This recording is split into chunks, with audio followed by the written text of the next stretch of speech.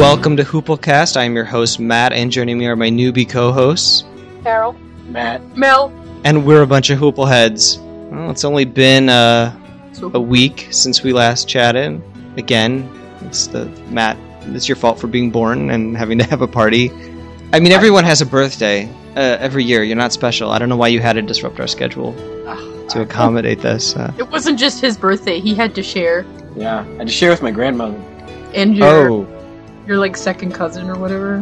Yeah. Yeah. Jeez, that's no fun. Hey, we have a guest this week who was welcome to the podcast. His first appearance, though you've heard him before, when he sent in feedback. Welcome to Hooplecast, Hasso. Yay! Hey guys. Hey, Hasso. You're so famous. No, it's really good to be speaking to you guys, obviously live. So yeah, thank you. Tell us where you're from. I'm from Sydney, Australia. And it is 7 in the morning in Sydney, It is 7 Australia. in the morning. Not only is it 7 in the morning, it's 7 on a Monday morning. So it's a very different atmosphere, I'm sure, to a Sunday afternoon where you guys are. You have the whole. I'm jealous. You have the whole day ahead of you. What's the future? What's the future like? Yeah. What is the future like? Well, it's a bit cloudy with a little bit of rain. That's about all I can say for the moment. Okay. Sydney is a beautiful city. I enjoyed going there several times. So they kicked you out? So they said, get the fuck out of here. Actually, because I did my third year of university there, I was with a bunch of Americans, and they wanted to go to Sydney for Mardi Gras, and I didn't realize it was the gay and lesbian Mardi Gras until, God, there's a lot of drag queens walking down the street. Yeah, that's the default meaning of Mardi Gras around here, that's for sure. And what really impressed me is when it was over, we went and we got some food, and like an hour later, the streets were clean. I was like, wow, this is amazing. Like, this city's really clean. Now, maybe you don't think so living there, but to an outsider, it was a very pristine-looking city for its size. So maybe you'll disagree. I don't know. So what, people pick up after themselves, or they just have like a cleaning crew? They had like a cleaning crew just come in and clean up all the glitter, because, I mean, come on. It's a gay and lesbian Mardi Gras. There was a hell of a lot of glitter. I pity the cleaning crew then, because glitter is the herpes of crafting.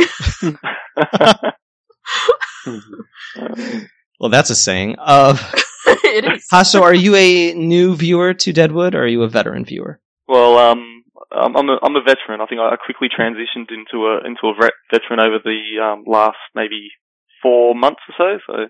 So began watching, I think maybe about 4 or 5 months ago, and end up getting. I think I was through maybe the 1.5 seasons and caught hold of your podcast, and that was some really good value, helping to kind of consolidate and some clarify some of the things that the language sometimes a little bit tough. But then got through the whole series, so became a veteran, I think. Well, good. Without giving any real embellishment of your opinions, why don't you rank the seasons for me? I'm just curious. Oh, hard. Look, I think I'd say the third season. The first season's first season's the best. Second one almost as good as the first, and then the third. So yeah, they're all like the quality is all the way through. I couldn't really kind of fault any one from the other. So very close. That's interesting. And I think compared to some other series I've seen where you kind of the first one's really good and then they kind of flatten out and get a bit boring after that. Deadwood's really kept that quality up. Language is getting a little more complex and difficult in the third season, don't you? Do you guys find that to be true? Yeah. Yeah? I find it's been pretty complicated throughout. Okay. I'm hearing more and more Shakespeare callbacks, just in general. Yeah. I think it becomes more complicated, so maybe on a first watch, it's a little more impenetrable, but on a rewatch, it's more rewarding, if that makes any sense at all. Yeah, that's exactly what's happened with me too. First time around, you think you get it, and then you're able just to go over it a few times and it can sink in. And do you have a favorite character so far? Just keeping in mind that we're only just started the third season. Yeah, look, my character was he was killed off pretty early as Wild Bill. Really? And yes, and look, being Australian, I wasn't going to be spoilt at all with that because obviously no real understanding of the history, no learnings of the history. So when, his death came along, even though he had that kind of foreboding feeling leading up to it, it was still a shock, overall that, geez, this guy, he's gone this early on in the season. I think what I liked about him was, I like those, like, he's a heroic character, but he's got his issues, he's got his problems that he has to kind of internalize and work with, so I always gravitate to those kind of, characters, so, yeah, I really liked, Wild Bill. It's funny that they kind of mention that this episode, they kind of talk about his problems. Yeah. Charlie brings it up. Yeah. Yeah. All right. Well, we have Reader's Theater for this episode. It's not the one that I intended to play because the person I sent it to, though they had months to record it, did not do it in time, despite my incessant warnings. Illyrio. So fortunately, I've got some backup recordings in an event such as this. So I am going to play one from Randall as soon as I cue it up. The following news items appeared in the Black Hills Daily Times, January 18th, 1879, June 4th, 1879, and August 31st, 1880. Gentlemen, you may just as well hang up your harps on a willow tree. It is now nearly Saturday night, the most cheerful of all nights of the week to a laboring man. There is a nice young man in town who would not be seen in a saloon for anything, who smokes opium like a house on fire. You will have another opportunity tomorrow to brace up the religious element in you. There will be divine services at 2 places upon that occasion, Providence permitting. The condition of Judge J.R. Whitehead's health is such as to alarm his friends. He is now at the Cheyenne, and the leader of that place, under date of the 14th, says he is growing considerably worse. Johnny Cooley is turning his spare moments to horticultural pursuits, and has some very fine specimens of turnips in full bloom in his saloon. The old landmark, the Osborne Building, was yesterday drawn out of the main street, and now the street is clear. An individual laboring under an overdose of budge was seen laying on a pile of lumber on Lee Street yesterday courting Nature's Sweet Restorer. General K.K. Cunningham, in a recent speech before the Bullion Club, says there are 83 towns in the Black Hills. Where are they, General? The sidewalk in front of the First National Bank is sadly in need of repairs. If left in its present condition, it may cause some bones to be broken. A very rich pocket has been struck in claim number 4 below Discovery in Whitewood. Dirt prospecting $1 to the pan was taken out yesterday. It is singular how fastidious some people are. We know of a gentleman in this city, an actor by profession, who recently quit his boarding house because he found a mouse in his pudding. Billy Nuttall, manager of the Theatre Comique at Leadville, sent us a number of programs on which we noticed the names of several performers at the Old Bella Union while under Billy's management. Thing is big, no doubt. Mr. and Mrs. H.H. Mund at their residence on Ingleside entertained a couple of dozen of their young friends on Saturday. The affair was a very pleasant one for both Mr. and Mrs. Mund and their children. H.F. Talbot, our enterprising musical instrument dealer, now has a large stock of pianos and organs on hand and a large invoice en route from the East. Those needing instruments tuned can find Mr. Talbot at Bent and Deacon's Drugstore. Bishop Warren will deliver at the St. Paul's M.E. Church at Central next Friday evening the same lecture he gave at the Evans Courthouse last Saturday evening, namely, The Forces in a Sunbeam. A small admission of 50 cents will be charged. The citizens of Deadwood and vicinity will have another opportunity of listening to one of Bishop Warren's astronomical lectures. Tomorrow evening he will discourse on a serial subject, a trip to the stars. What can be more delightful to the imagination than such an inspiring subject? With the rapid advancements already made in the different departments of science and mechanics, it might not be presumption to entertain the idea of an electric railroad or some other equal accommodating mode of modern transportation from the Earth to some of the celestial bodies. For a more amplified description of the mode of transportation, attend the Bishop's lecture at the Evans Courthouse tomorrow evening, admission 50 cents. If there is anything particularly interesting about this issue of the Times, it can be attributed to the fact that both telegraph lines are down. There is a washout on the Union Pacific Railroad east of Sydney that has prevented any eastern mail from reaching us for the last 2 days. Locals are scarce and we're up a stump. We promise to do better as soon as we can, and that is all. Is that all, really? That is great. A locomotive to the stars. An electric locomotive. Oh, to yeah. the stars, no less. What I think is hilarious is, like, how he knows, like, everybody's personal business. Yeah. Like, oh yeah, this couple entertained a bunch of children the other day. I was like, peering through their window. Yeah, like, He's definitely covered the A to Z, hasn't he? He's gone from John Cooley's turnips to a trip to the stars. God. That feedback needed more cowbell. The cowbell was amazing. yeah, that was really good. That was his addition, not mine. He really did a nice job on that. Yeah, he did. I like the guy who smokes opium like a house on fire. Yeah. What was that was had been in the middle of the street and it was taken out? It sounded like a building fell down. That's what it sounded like to me too. And then this guy laboring under an overdose of budge. I'm assuming budge is bud, marijuana. Oh. Nature's sweet restorer. I like that. Well, I like that tagline. He was laying outside. He was in a pile of lumber. Yeah, I wasn't sure whether the sun was nature's sweet restorer or what. I'm pretty sure it was the marijuana. It was the budge? The budge, the bud. He was token. This budge for you. Lame. Yeah. Let's see, what else? I wrote down a couple notes about what these things mean. Bullion Club. It's an organization involved in the selling, buying, trading of metals or coins, currencies. Makes sense.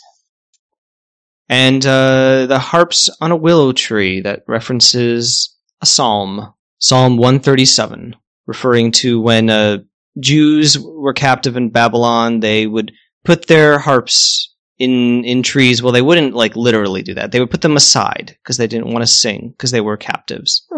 Then their captors would say, "Take out your harps and play about the songs of Zion. We want you to entertain us while we work you to death." I like that random grouping of headlines. I assume Local headlines. Yeah. Is it headlines or is it? It's just local musings. musings. Is it one article with a bunch of musings? Yeah. Yeah. I should think it's kind of like the gossip page almost. Yeah. What's going on in town? What a bunch of crazy characters. Oh, now I wish... Oh, I'm really hoping that you found a Dear Abby type of Oh, an advice columnist? Yes! Hey, at the end there, we were saying if there's anything peculiarly interesting about this issue of the Times, it could be attributed to the fact both telegraph lines are down. Is that saying they had to come up with a whole heap of stuff because they don't have any other up-to-date news, or? Yeah, I think that's pretty much what they were saying. That it was basically all local news, because usually they have a few stories from what's happening in New York City and what's happening in places that matter. Yes. Oh, that's sad. We don't matter. You live in South Dakota, you don't matter. Oh. I'm sorry. in say the 1800s. Now you do. Sure you do. No, you don't. All right. Well, thank you for reading that, Randall. Thank you. You did a fantastic job. And if you want to hear more from him, you can look him up on the Grawlix podcast at grawlixpodcast.com. Which is looks like a sci-fi inspired podcast. There's a couple episodes about Doctor Who. Oh, cool. And comics. I don't watch Doctor Who. I don't read comics. But I'm sure the podcast is fantastic if you do those things. I don't read comics, but I do watch Doctor Who. Yeah, maybe one of these days I'll finally... It's good. Finally watch it.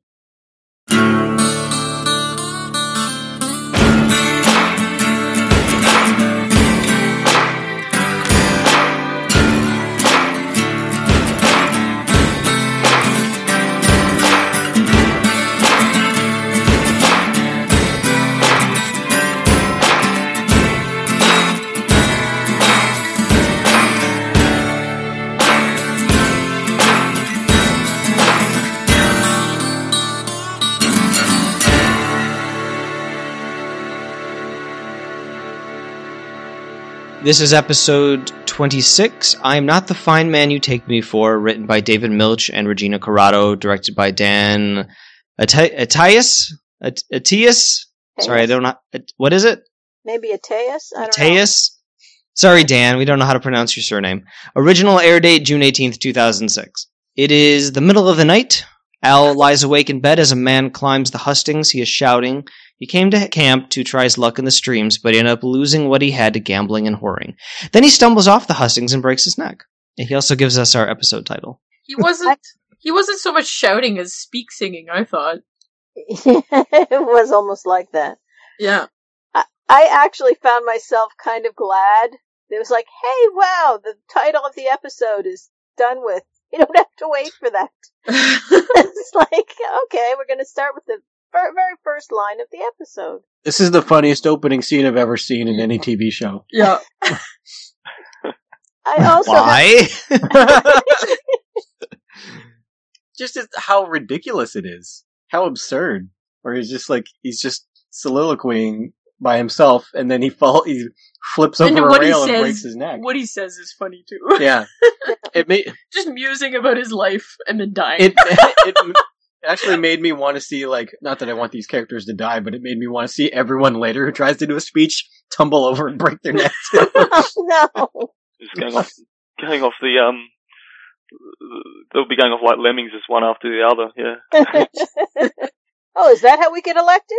I thought it was sad. Oh, it was It's a sad tale. If you think about it, Well, it was a confession, wasn't it? Like, he was Yes, kind it of was. giving a bit of a confession, right? He's obviously gotten drunk, and he's got to that overly drunk phase and wandering the streets, and needs to come out with it, I guess. if you think about it as something that actually happens, or like if this was a real telling of something that happened or whatever, then yeah, it's sad. But as somebody thought this up and wrote it, and it's just funny. I don't know. Most of the people who ended up there had tales like, I mean, that was how most of them ended up, you know. They broke and all, but it, yeah, I mean, there was the irony of the death happening right then was kind of, I mean, poor guy can't win for losing, no matter what. Hey, did anybody else notice that Al was sleeping at night? Yes. Yes. He usually goes to bed in the, early morning. He wasn't really sleeping, though, was he? No. No. Seeing Al in bed and hearing this guy yelling, it just reminds me of all the times where I've been asleep, but I've heard voices outside, whether it was when I was in university or just now in my apartment complex. Like, I hear people, and it's like, I'm curious what they're shouting about, but I just don't. I'm just too tired to get up and see and go to the window and look and listen. And then I fall asleep. And then I wake up the next morning. It's like, did I dream that there were people outside yelling last night? Or did that actually happen? Yeah. I'm just saying that Al Swearingen and I have a lot in common, is what I'm trying to say. Well, I assume his brilliance is one of the things. Oh, thank you, Carol. Yes. It is now morning and a shirtless Dan, and I wrote in my notes, no thank you. Johnny and Al look at the body. I interpret Al's dialogue in this scene to mean that if they had slept through this broke-neck hoople shouting, they might sleep through an ambush from Hearst. This was equally as hilarious to me, Mm-hmm. this scene. Just like shirtless Dan, barefoot and shit. And Yeah, he was Johnny barefoot. and Johnny with his butt flap open. Like, come on. And in general, in those long johns, I mean. Yeah, it was just the pajamas. It was just too much. Well, actually, It was a contrast, wasn't it, right? You got these three tough dudes coming out and, want to take care of things, but they're in the pajamas and his ass is hanging out. It's just not quite the right look. It's true. they were actually underwear. He was actually wearing his underwear. Yeah. Out on the street. Well, whatever. It's It was pajamas flat. still. Why did they put their clothes on before they went out? Like, how long would it have taken? They wanted to get out there before everyone else, I guess. I didn't see many people in the thoroughfare. Must be really early. I'm guessing that Al was really incensed, and they came out at Al's raging. Al was dressed, right? Yeah, he was. He wasn't... Well, when he first woke up, he was wearing his union suit. Is that what they call it? Yeah. Was anyone terrified he was about to go over to the chamber pot? No, I didn't think. Yeah, the union suit was the name. I'd forgotten about that. So I think that Al is saying, if this guy was shouting and it didn't arouse us from our slumber, then Hearst could strike at us when we sleep, and we will enter a sleep from which none awaken. And therefore Dan and Johnny are going to have to take turns on watch. Uh-huh. Makes sense. I normally avoid going to read reviews of episodes but I was very curious what people had to say about this opening scene, because it feels like kind of like a throwaway, especially since it's the title of the episode. So I went to Alan Sepinwall's review at hitfix.com. I went to Todd Vandermeer's review on the AV Club, and none of them mentioned it. Like, they didn't talk about its significance at all. So I guess it was throwaway. I just felt like it was setting up the tension that, Al is taking this whole thing with Hearst really seriously. And he's, that him awake and hearing the guy yelling and him being upset with them. And what was the comment? Something like, and you just decided that he's no threat to us. I thought it was just setting up the tension and the fact that this is serious stuff. Hearst writes something and hands it to Captain Turner. We'll find out what it is later. Then we go to the Bullock household, where Seth doesn't like Martha's weak tea. And she says, well, lucky for you, I don't make weak tea. Oh, and he goes, no, what I meant is not that your tea is weak, it's that I like my tea unusually strong. Well, I'm not a mind reader either. I can't tell if they're flirting. I think he's trying to flirt and she's not getting it. I don't know. I think there's a little banter, there's a little awkwardness, but it ends with Seth stroking Martha's back. He's like, hey. Which I'm not sure she's into or not. She seemed like she was. We didn't get. She's into it. She's into I it. think She made a face like, hey. I titled this section, and now for some awkward tea with Seth and Martha. It was a really weird flirt though, but I liked it. I was shipping them. I was like, oh, it's adorable. I didn't get the feeling that I thought she was really being kind of touchy. And, the idea of Seth teasing, I was like, whoa, Seth teasing? This is new and different. But, I got the feeling Martha was being kind of touchy about the whole thing. But I ended up with saying, does Seth get turned on by disagreement? No, I felt like she was just like being jokingly touchy, maybe. Or maybe she was touchy, but then she was like, oh, he's just kidding. And then she kind of, smiled. Mm-hmm. I think she liked it in the end. Phrasing. Shut up. I've got a quote here from David Milch, Stories of the Black Hills. He writes, in the third season, Seth and Martha Bullock begin to develop a vocabulary of gestures before they have one of words. In the second episode of the third season, Martha gives him some tea, and he has no ability to say even, I don't like this. He says, too weak. Martha realizes that he does mean that the tea is too weak, and it's such a miracle to him that he's been able to communicate with her that he immediately fucks her. That's intense. Yep. Yeah, I like them a lot as a couple. Yeah. And this is coming from a major Salma shipper. I really like Seth and Martha. Yeah. See, once we got that kid out of the way, it's been really good. Doc Cochran fears Alma's losing her baby. Her stomach pains and bleeding are not owed to slow digestion. He needs to act, by which he's going to have to abort the baby. I wasn't expecting this at all. Yeah. No, I wasn't either. Well, we heard that she would have difficulty with her pregnancy. Yeah. You're making that sound like it was a psychic prediction. She went to a psychic. That's what they told her. He's a really good doctor. Yeah. I find his diagnoses rather remarkable. Yeah, for the time. Mm-hmm. Yeah. And, the thing is that she might have been able to carry it to term nowadays, but at the time there weren't a lot of options. Mm. Or maybe he could perform a cesarean and then put the baby in the NICU. Is that what they call it? Yeah. Well, she's not even showing yet, is she? No. Not really. I don't know. The dresses, the front of her dress is coming down pretty far, but, they had ways to kind of cover these things up a bit. Plus, she's in bed underneath the covers in a big blousey kind of outfit. Mm-hmm. I miss her tight dresses. Just saying. Of course you do. I miss those corsets. Dan wants to go across the thoroughfare and slit Hearst's throat, but Al urges deception and caution. This is when Captain Turner walks in with the envelope. Joni reveals to Cy that she nearly killed herself. He tells her a gun to the temple comes from not feeling useful. She doesn't want to run girls anymore. He says that's turning away from your gifts. Your gift is tending to whores. He's so sleazy, isn't he? So I mean, although that scene kind of started up, it was kind of almost a hint of support, but it's not going to come. And then he kind of talks about her training, they're moving away from her training, and that's classic Sai. Yeah. I love the difference between what Sai says to her here and what Charlie says near the end to her. Yeah. Am I going to quote Steele here? Because I'm going to say what Joni says to Sai. Do it. You already did, so you may as well just go on. I don't think I did.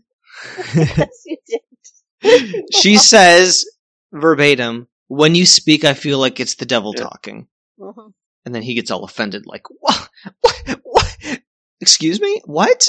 That's awful. What a thing to say to a person. I'm so hurt. Yeah.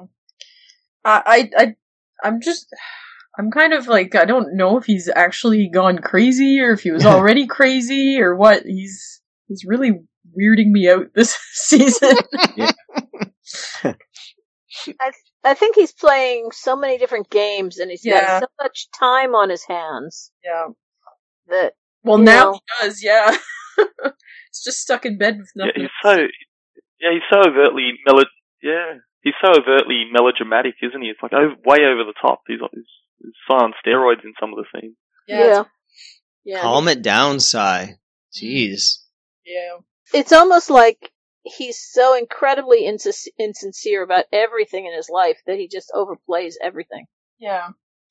Outside, Joni helps Lila. She's been doping it up with Leon. Is that what she's doing with Leon? Yeah. I couldn't quite tell. Yeah, she's been taking heroin. Why do we think he was covered in blood? Who was covered in blood? Wasn't Leon covered in blood a little bit? I thought he was. Did he miss a vein? I don't remember that. I didn't remember whether it was blood or he was just a mess. Just dirty? Okay. Yeah. Maybe I I'm didn't know. wrong. He reminds me of the Irish guy who would shit his pants when he got drunk, and then he would hide his pants under rocks. Which is one of my favorite things. Jane asks for Moses' help to bring the water inside so she can bathe. He teases her about that. They must have put extra dirt on her face because right before she said she was going to bathe, I was like, "Man, Jade, bathe." And then she's like, "I'm going to take a bath." I was like, "Oh, okay, good." While she bathes, Mose says he wants to listen to her speech to the children. Jane says that's all right, but you have to stay outside near the shitter. First time he said, "Oh, can I listen?" I was like, "Listen to you bathe?" That's creepy. It's nice that she's making peace with the guy. Yeah. And that she's off the bottle for a day. I hope she stays off the bottle. Well, I hope she keeps telling stories to the children every day. I feel like that would keep her off the bottle. Mm. Yeah, it's nice that she's feeling useful. She should be the teacher's helper. I think it'd be nice. She should work at the school. Like, all Martha has to do is to make up pretend things for Jane to do. Yeah. She doesn't need Jane's help, but she could say, "Jane, I really need your help. Can you help me rearrange these desks?" Yeah. She just has to make up pretend work to keep Jane occupied. Yeah. I thought Jane was true to her personality too, where she's, how she kind of acts overtly tough, and when she's in the bath and she starts to have to talk about how she's going to deal with the kids, and it's kind of like this very strict teacher that you sit up straight and you face the front and you get the answers right, otherwise you're going to get the cane. So I thought that was quite good too. Yeah. I mean, Jane's got a lot of stories at this point. I mean, I'm pretty sure that this is after, that this was after she went on the Wild West show circuit. May have been before and after, I don't know. She should do a one-woman play. But, that means that she's traveled, all over the place. She could tell the kids all kinds of things about other places. Yeah, it doesn't matter if it's true or not. It would be entertaining. This is true.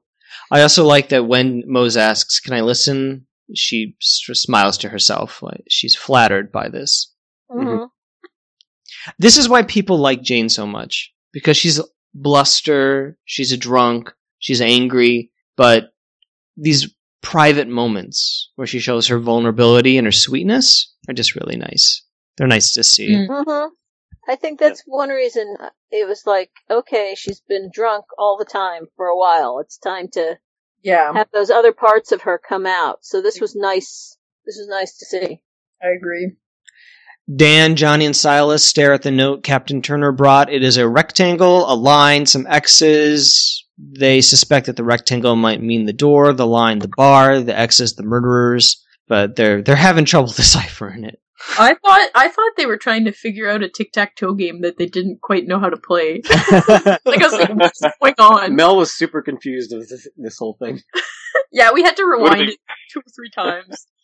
But when, we're skipping ahead, when the guys were at the bar and Johnny looks at the note, did you figure out at that point that it was... No. Oh, okay. I had to rewind it for her to go to every scene that featured the note right up to Hearst. Like, we had to go way back to when the note was first being sealed, and I was like, okay, I thought he was like, I didn't even know what Hearst was doing. Like, I thought he was burning a piece of paper, like, or like lighting a cigarette or something. Like, I didn't know what he was doing. Like, yeah, it would have been really funny if Johnny kind of just looking at the note and just has that moment of realization, then puts a circle, an extra cross there, and then puts a line through it. Like, done. Well, in a lesser show, Johnny would say out loud, "Oh, that's what the note means." Actually, they kind of do that. They did, yeah. But not kind in of such explain a bit later. Yeah, but not in a real overt way. I feel like you're making fun of Twin Peaks. I don't. Why? With Andy being like so. Oh, all the time, Deputy Andy. You know what? You could draw a parallel between Andy and Johnny. You could. You really could. Except we never saw Andy's ass when he turned around and walked away in his pajamas. Maybe if there had been a season 3. Yeah, maybe. Richardson is applying balm to E.B.'s wounds. When he gives his speech tonight, E.B. is going to ask the camp to rise up and murder the maniac Bullock who beat up the mayor with merciless protraction. Yeah, that'll happen. I love that he suggests that E.B. was egg hatched. Or no, that Richardson, was egg hatched. Yeah. Just like you, Mel. Just like me. Listen to the Defenders podcast to get that reference. I can't remember which review it was that I read, but someone said, at this point, E.B. and Richardson are really like in their own show. They are Shakespearean characters off on the sidelines commenting on the action. At one point, Richardson's even looking through a peephole, telling E.B. what's going on. That's very much like the Greek chorus kind of aspect to plays and theater. Spin-off. Yeah, they were a great duo in this episode. They were. I love them so much. Pretty great. Ellsworth and Sophia spot Seth and Martha. Sophia walks with Martha and tells her, "My mother is sick."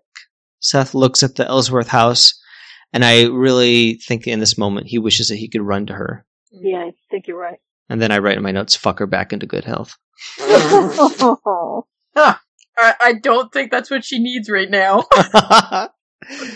The man who killed the Cornishman has returned to the gem. Al believes he and the other 3 fellows are the X's on the note.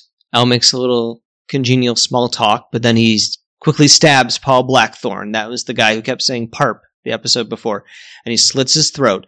Dan kills the other fellow at the bar. Johnny aims a gun at the 2 goons sitting at the table, and Al says, "Don't shoot him, Johnny." Charlie decides to come back later after breakfast. Oh, and the barber has pissed himself. Yeah, I put a note here that Charlie not getting involved, this is why we don't see Bullock sheriffing much. It's a hands-off kind of a place. Mm-hmm. Plus, I like it when he tells the other guy, "You know what, you don't want to go in there right now." Yeah. Yeah, that was pretty great. Right. They end up doing like a do-si-do type thing. They could have warned the barber. Poor guy. Pissed his pants. Oh. Lesson learned, I suppose. I don't know. But how tough and intense is this scene? It's like that classic Western. You got all the classic Western egos all in there ready to go, and you got Dan and Al doing the dirty work, and not scared to do it. And I can't tell if Dan strangles the guy with his arm or if he stabs him in the back. Yeah. He's just sort of... I didn't look that closely. I thought he had stabbed him, but I wasn't sure. Mm-hmm. I'm trying to count assaults to the face, which was our miscellaneous prediction from the last episode. Assaults to the face by hand or handheld instrument. And skipping ahead, there weren't any. But can we count assaults to the head? Yeah. Okay, if we count assaults to the head, then there were 2 because Al slit Paul Blackthorne's throat, and then Dan had his arm around the other guy's neck. Is a neck considered a head? Well, I'm not a doctor, but no. But for our purposes, I think yes. Didn't Al get slapped in the face with a thing? He got hit. At the end. He got hit on the head with the butt of a gun. Yeah, that was at the end. Yeah. I'm gonna, unless there's an objection, I'm gonna count this as 2 assaults. Okie doke. All right. All right. Silas is signing his house over to Saul. Silas is ready to spit in his hand and shake, but Saul would rather put pen to paper. I like that. He's bringing civilization to the Wild West. I just like how he looks down at the pens or the inkwell, and he's like, you know what? That's what these are for. Yeah, exactly. Classic. Yeah. Whenever I've tried to spit in my hand and shake, to like mimic, like Deadwood, right? Everyone's like, what are you doing? That's gross. Stop doing that. Like, no, it's a thing about it from a show, but never mind. You don't get it. You don't get it. You guys don't get it. That was the thing back when I was a kid. I was still a Just friend. keep at it, Matt. Keep at it, Matt. I'm trying to bring it back. Eventually gets to go viral at some point, right? Trying to bring it back. Don't. Well, no, we carry around our little bottles of Purell, but Oh, that's right. Yeah, okay. yeah. Yeah, so instead of spitting in your hand, you put some Purell in your hand, and the other guy puts Purell in his hand, and you shake. Yes. Sure, I like that.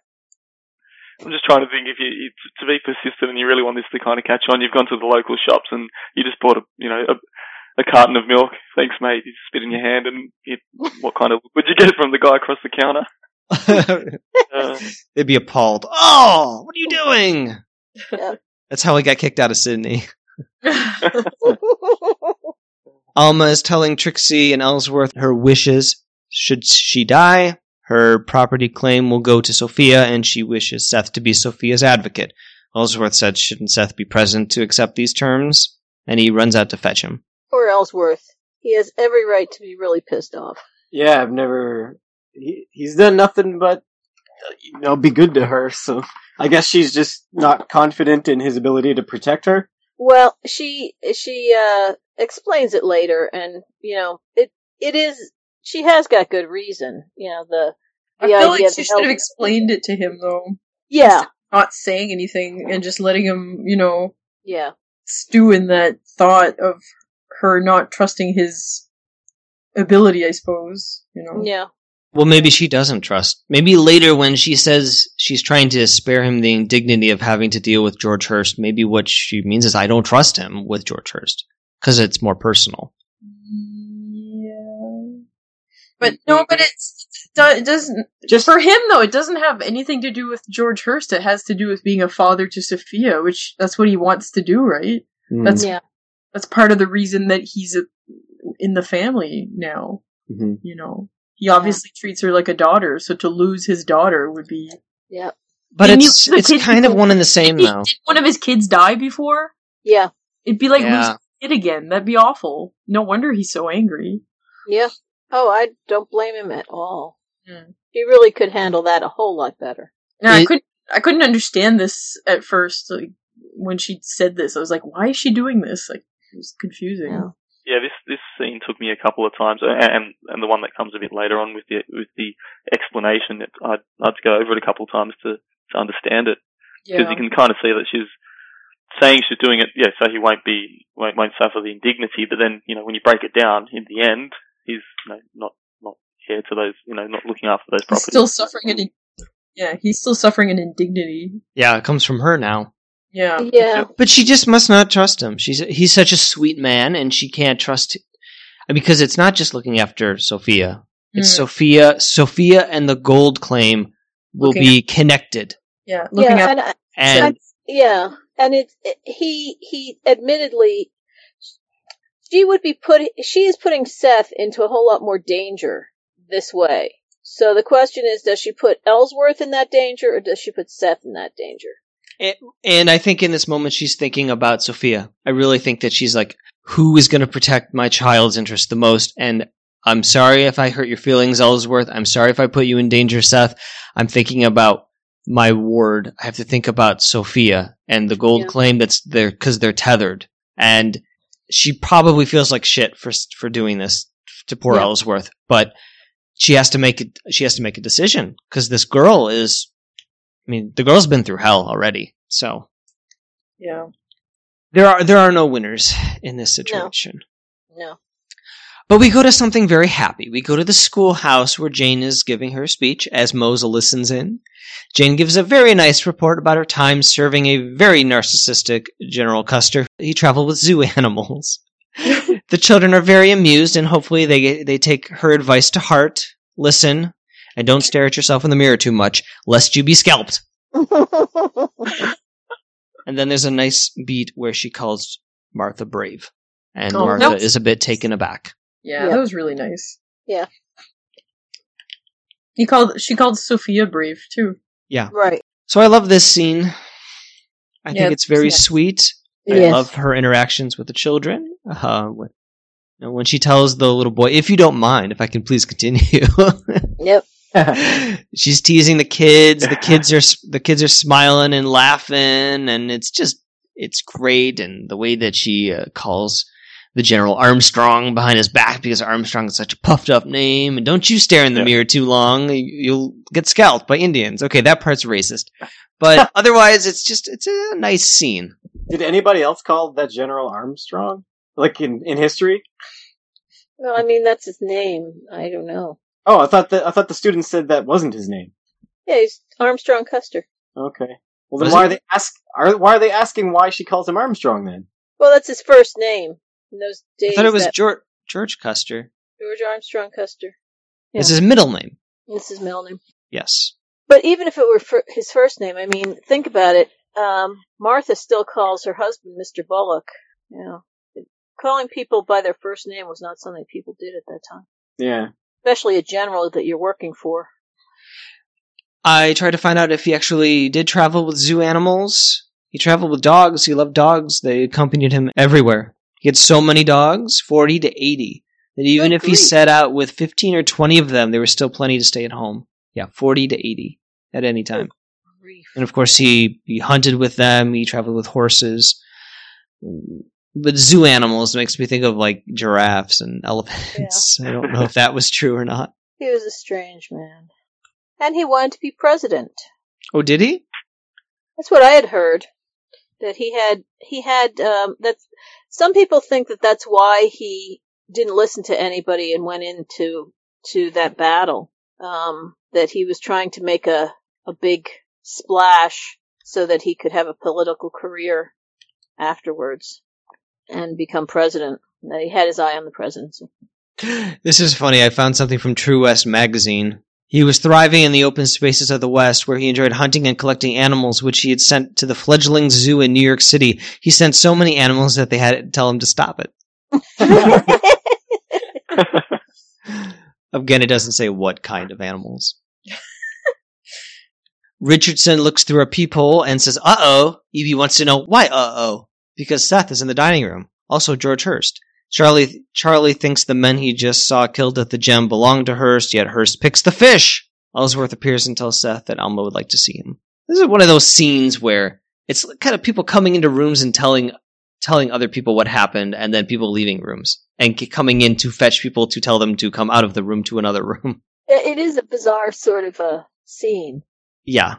I almost feel like it's just to set up Charlie's relationship, or, you know, at least in his own head, with Hurst, to let us know what Charlie's thinking about Hurst. Mm-hmm. It'll be interesting to see if there's a payoff down the line for that. Let me get some Richardson EB banter, which is always fun, but Doc is staging a mirror with Trixie's help. I like how she's just sort of on the table with her legs spread open. He's like, well, a little wider, please.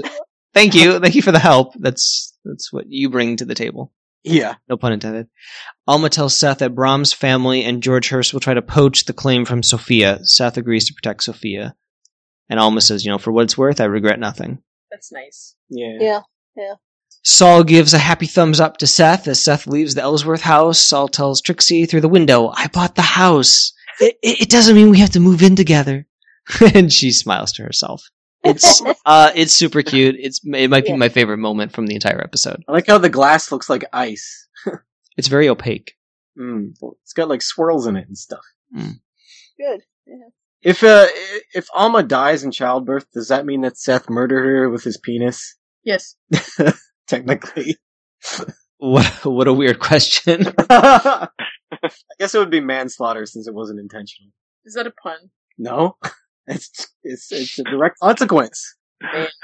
Slaughter. Manslaughter. No, it was not a pun. This is very cute. I have a quote here from Paula Mackelson. As far as Trixie's romance with Saul goes, it's irritating and it's wonderful, and she's amused by it, and she tries to fuck it up at every turn. Saul puts up with it, and she just thinks he's a fucking idiot. Saul is sort of less of a man because of this tenderness, which is really necessary for her. Swearingen recognizes to what extent a Jew is shackled by others' perceptions of him, and therefore understands that no Jew could sustain the imputation of cohabitating with a whore and still be elected mayor. As a practical man, Swearingen architects a way to circumvent that restriction in the service of the common good. You never hear Swearingen ask Trixie anything about Starr. He never asks Trixie to betray him, in part because he wants the relationship to work out. So a couple things in here that I find really insightful. First, the idea that Trixie tries to fuck up their relationship constantly because she rejects affection. Yeah. And she thinks that Saul is weak because he's tender, but the tenderness is necessary. And also that Swearingen wants Saul to be mayor, but understands that because he's Jewish, there's already going to be a strain of anti-Semitism against him, so Saul can't fuck it up by being with Trixie. Therefore, Swearingen has to create a scenario in which Trixie and Saul can be together, and that's Trixie is in Shaughnessy's shitbox and goes through a passageway into the house to fuck her. Yeah. And he'll never say that this is why he's doing it, but he really wants the relationship to work out. He's shipping them. He's shipping them hardcore.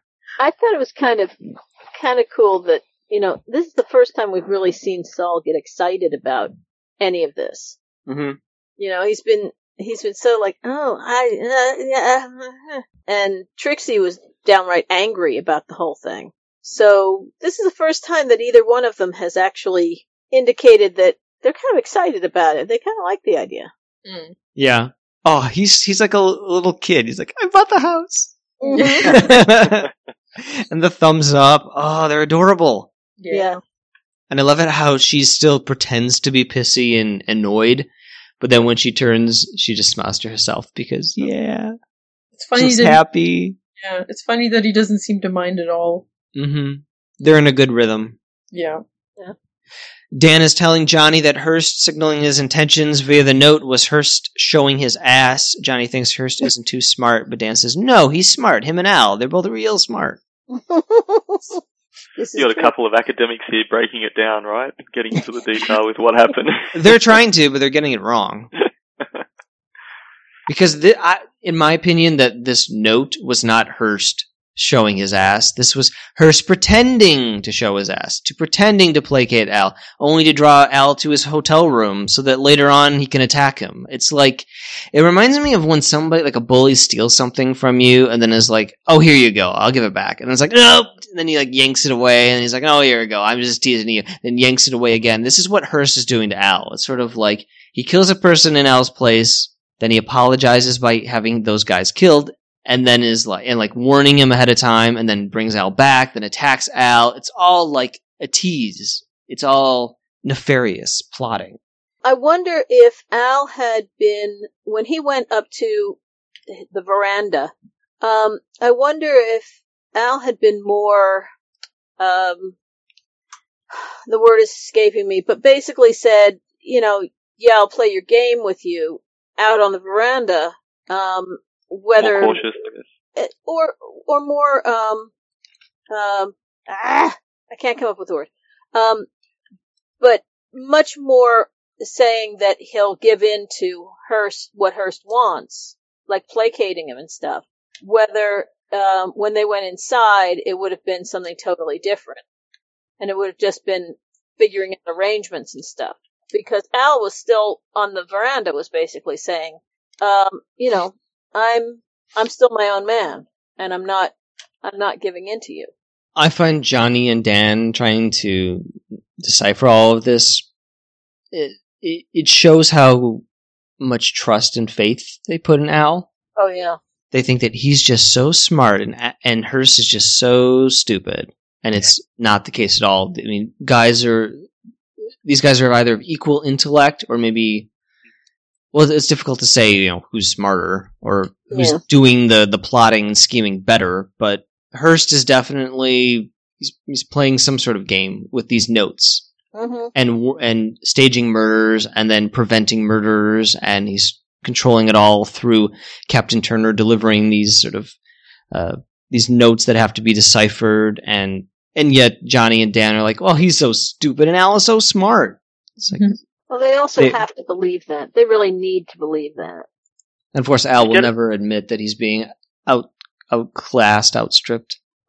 And you get a bit of the contrast of their personalities too, like between Al and Hearst as well. Especially going back in that last scene, you can see Al, motivated by motivated like in wanting to take control and of the camp and so on.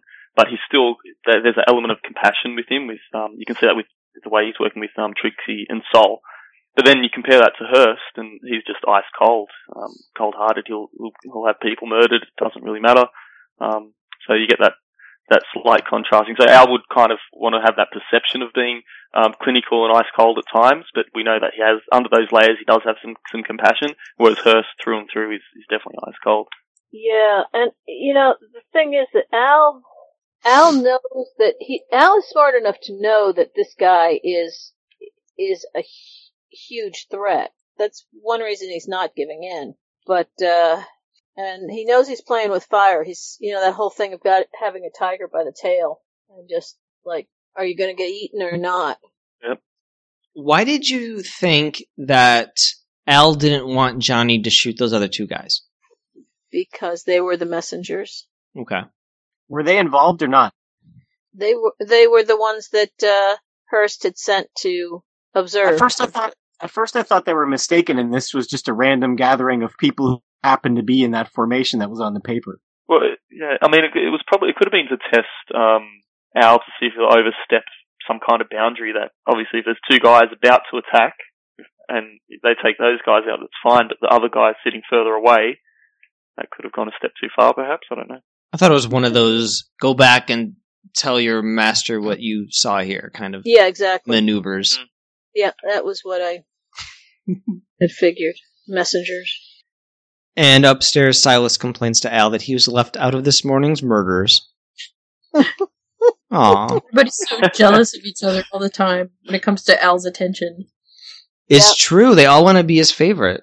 Yeah. Yeah. Mm-hmm. Al is just so annoyed by it. I love that. It was like, I felt like, like when you're with little kids, it's like, but you didn't pay any attention to me. It's like kids around a swimming pool. Mom, watch me jump, watch me dive. Mom, Mom, watch. You weren't watching. Meanwhile, Mom's got, in this case, Mom's got like somebody coming at her with a knife, and it's like, just give me a minute. I just can't concern myself with your feelings right now. I just don't care. It was very childish, wasn't it? Mm-hmm. Oh yeah. Yeah. And especially the way that scene worked up, because he just kept on asking. He just took it that one or two steps too far. He didn't need to. You should. Al should have said to Silas, "We'll talk about this later at your annual performance review." Captain Turner reappears. He's carrying another note. This is an invitation from Hearst to Al to watch the speeches from the hotel veranda, which he is presently creating by knocking down the hotel's exterior wall. This guy just like, I don't care what's in my way. I'm gonna take care of this. Like nothing stops me from anything. Mm-hmm. It's crazy. And it's interesting, the whole hands-on thing that we talked about with Al. Both he and Hearst are very hands-on in different ways. Like, I can't imagine Hearst doing his killing himself necessarily, though his indication that he knew how to use was that a rock hammer that he had? Made it seem as though he might have killed some people. But just like Al with the scrubbing the blood and everything, he's ready to pick up a sledgehammer and just bash his way through the wall. Mm-hmm. Not a subtle metaphor. No. And also what they chose to make both of them hands-on doing. Al, is perfectly willing to, cut somebody's throat and clean up the blood after himself, and this guy is perfectly willing to take a sledgehammer. It's always a hammer that he's using, and just bash things apart. You don't ever see him cleaning up. No. I really liked Al's oozing sarcasm when Dan comes in with the letter, then he asks Silas to come along with him, just building on that previous scene where Silas was being quite childish. Merrick tells Al that it is his sacred responsibility to disseminate information. Al calls Merrick on his double standard. He'll publish information, but nothing of an indecent sort. So he's interested in the truth, but only up to a point. Merrick says he'll publish whatever Al tells him about the infected horrors in this morning's gunfire, but Al replies that this is not to his interest. Al says publish something about saying that the speeches are back on for tonight. I think. This was very confusing to me. No, you've had it. I like the whole thing when he said it's my sacred duty, and he basically says, no, angels didn't come on from on high and, give you this sacred duty. Yeah, but they've had this conversation before. They've had this, Merrick wants to publish the truth, and Al says you only want to publish the decent truth, like you're never really interested in the nitty-gritty. I feel like we've had this conversation before. Kind of like a romantic view of the whole thing. Romanticized. Yep. Yeah. Admittedly, he does want to know what's going on kind of politically around town. But, that's not something, it's people's personal business, really. Yeah, Al can't break it down for Merrick and have it published. No. All of his strategy and all of this stuff. That would be insane. Yeah. Seth asks Charlie to stand watch outside the Ellsworth home to keep an eye on Alma whilst Seth and Saul make their speeches. Charlie tries to cheer up Seth by mentioning how Sophia is thriving at school. Sweet as before, but more outgoing. Aww. And it works momentarily, too, because he's like, oh, that is nice. Good for the little five-head. She's hiding that five-head well. Hard to believe that you guys originally thought that Sophia wasn't going to make it. Yeah. Yeah. Past the first couple episodes, and yeah. I thought she just disappeared somewhere. Al wanted to kill her. Would we have forgiven him if he killed that little girl? That would have been. Would we like him as much as we do now? We didn't know her back then, so I don't. Yeah. I think we would have forgotten her. Probably. Been, I mean, we've forgotten a lot of the stuff that he did back when. He's still doing bad stuff, though. Oh yeah. Yeah. Oh yeah. For some reason, though, we forgive him. He's just so damn entertaining, and yeah. Well, I mean, he has stopped killing people arbitrarily. Now he only kills people when they're going to kill him first, type thing. That article, Matt, that you posted about Ian McShane in Game of Thrones. Oh yeah. Makes me wonder if people think that he is Al Swearingen in real life. I'm sure he is Al Swearingen in real life to a lot of people. Yes, but then Russell posted those photos of Ian McShane's albums. Oh yes, that's right. Oh yeah. Where he's all lovejoyed out. Have you ever listened to his songs? I haven't. Oh. Might be something to look into. Maybe this should be the song at the end of the episode. Maybe it will be. Yes. When did Al ever kill somebody just because? Well, I mean, at the beginning there were a couple of those guys who... Didn't he stab the guy in his office? Yeah. I can't remember why. Yeah, he stabbed them because they weren't doing a good job with raiding people. They were the ones that had killed Sophia's family. Mm-hmm. And I'm trying to remember the details of why he killed them. I mean, they were scum of the earth, but you kill a family and you're scum, Carol? That's really judgmental of you. I know. I have these blind spots. I'm sorry, guys. But they were loose ends that could connect him to the deaths, and they weren't very smart and all. I mean, it was expediency, if I remember correctly. Right. It's been a while, and some of the plot stuff and everything is... But that's not an arbitrary killing either. There was a reason to that. Arbitrary might not be the best word. I mean, yes, there's expedient killing that is, not a lot better. But, yeah, no, he doesn't just go around killing people for no reason. He had reasons, but a lot of times it wasn't, someone's going to kill me. I think the main difference is that back then he was killing for selfish motivations, his money, his business, his bottom line, and now he's killing for the camp's interest. It's more altruistic killing. I mean, so really, the Squarehead family being killed, that's obviously blood on Al's hands, regardless of whether it's 1 degree of separation. So that's arbitrary, but he's put those thugs up to it, and I'm sure he didn't order them to kill them, but that's what happened when he was running a show with those kind of people.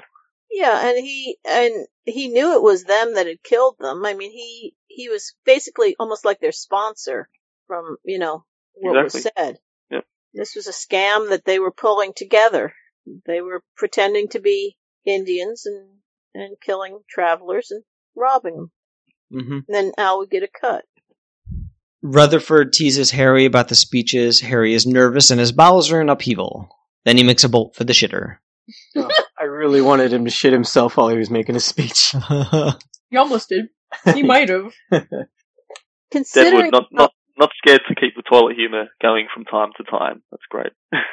Not that it really matters, I suppose, because everybody was just stepping in shit and bringing shit onto the podium and talking about shit in the creek. Yes. And Seth's like, stop talking about the shit in the creek. I'm really just tired of this conversation.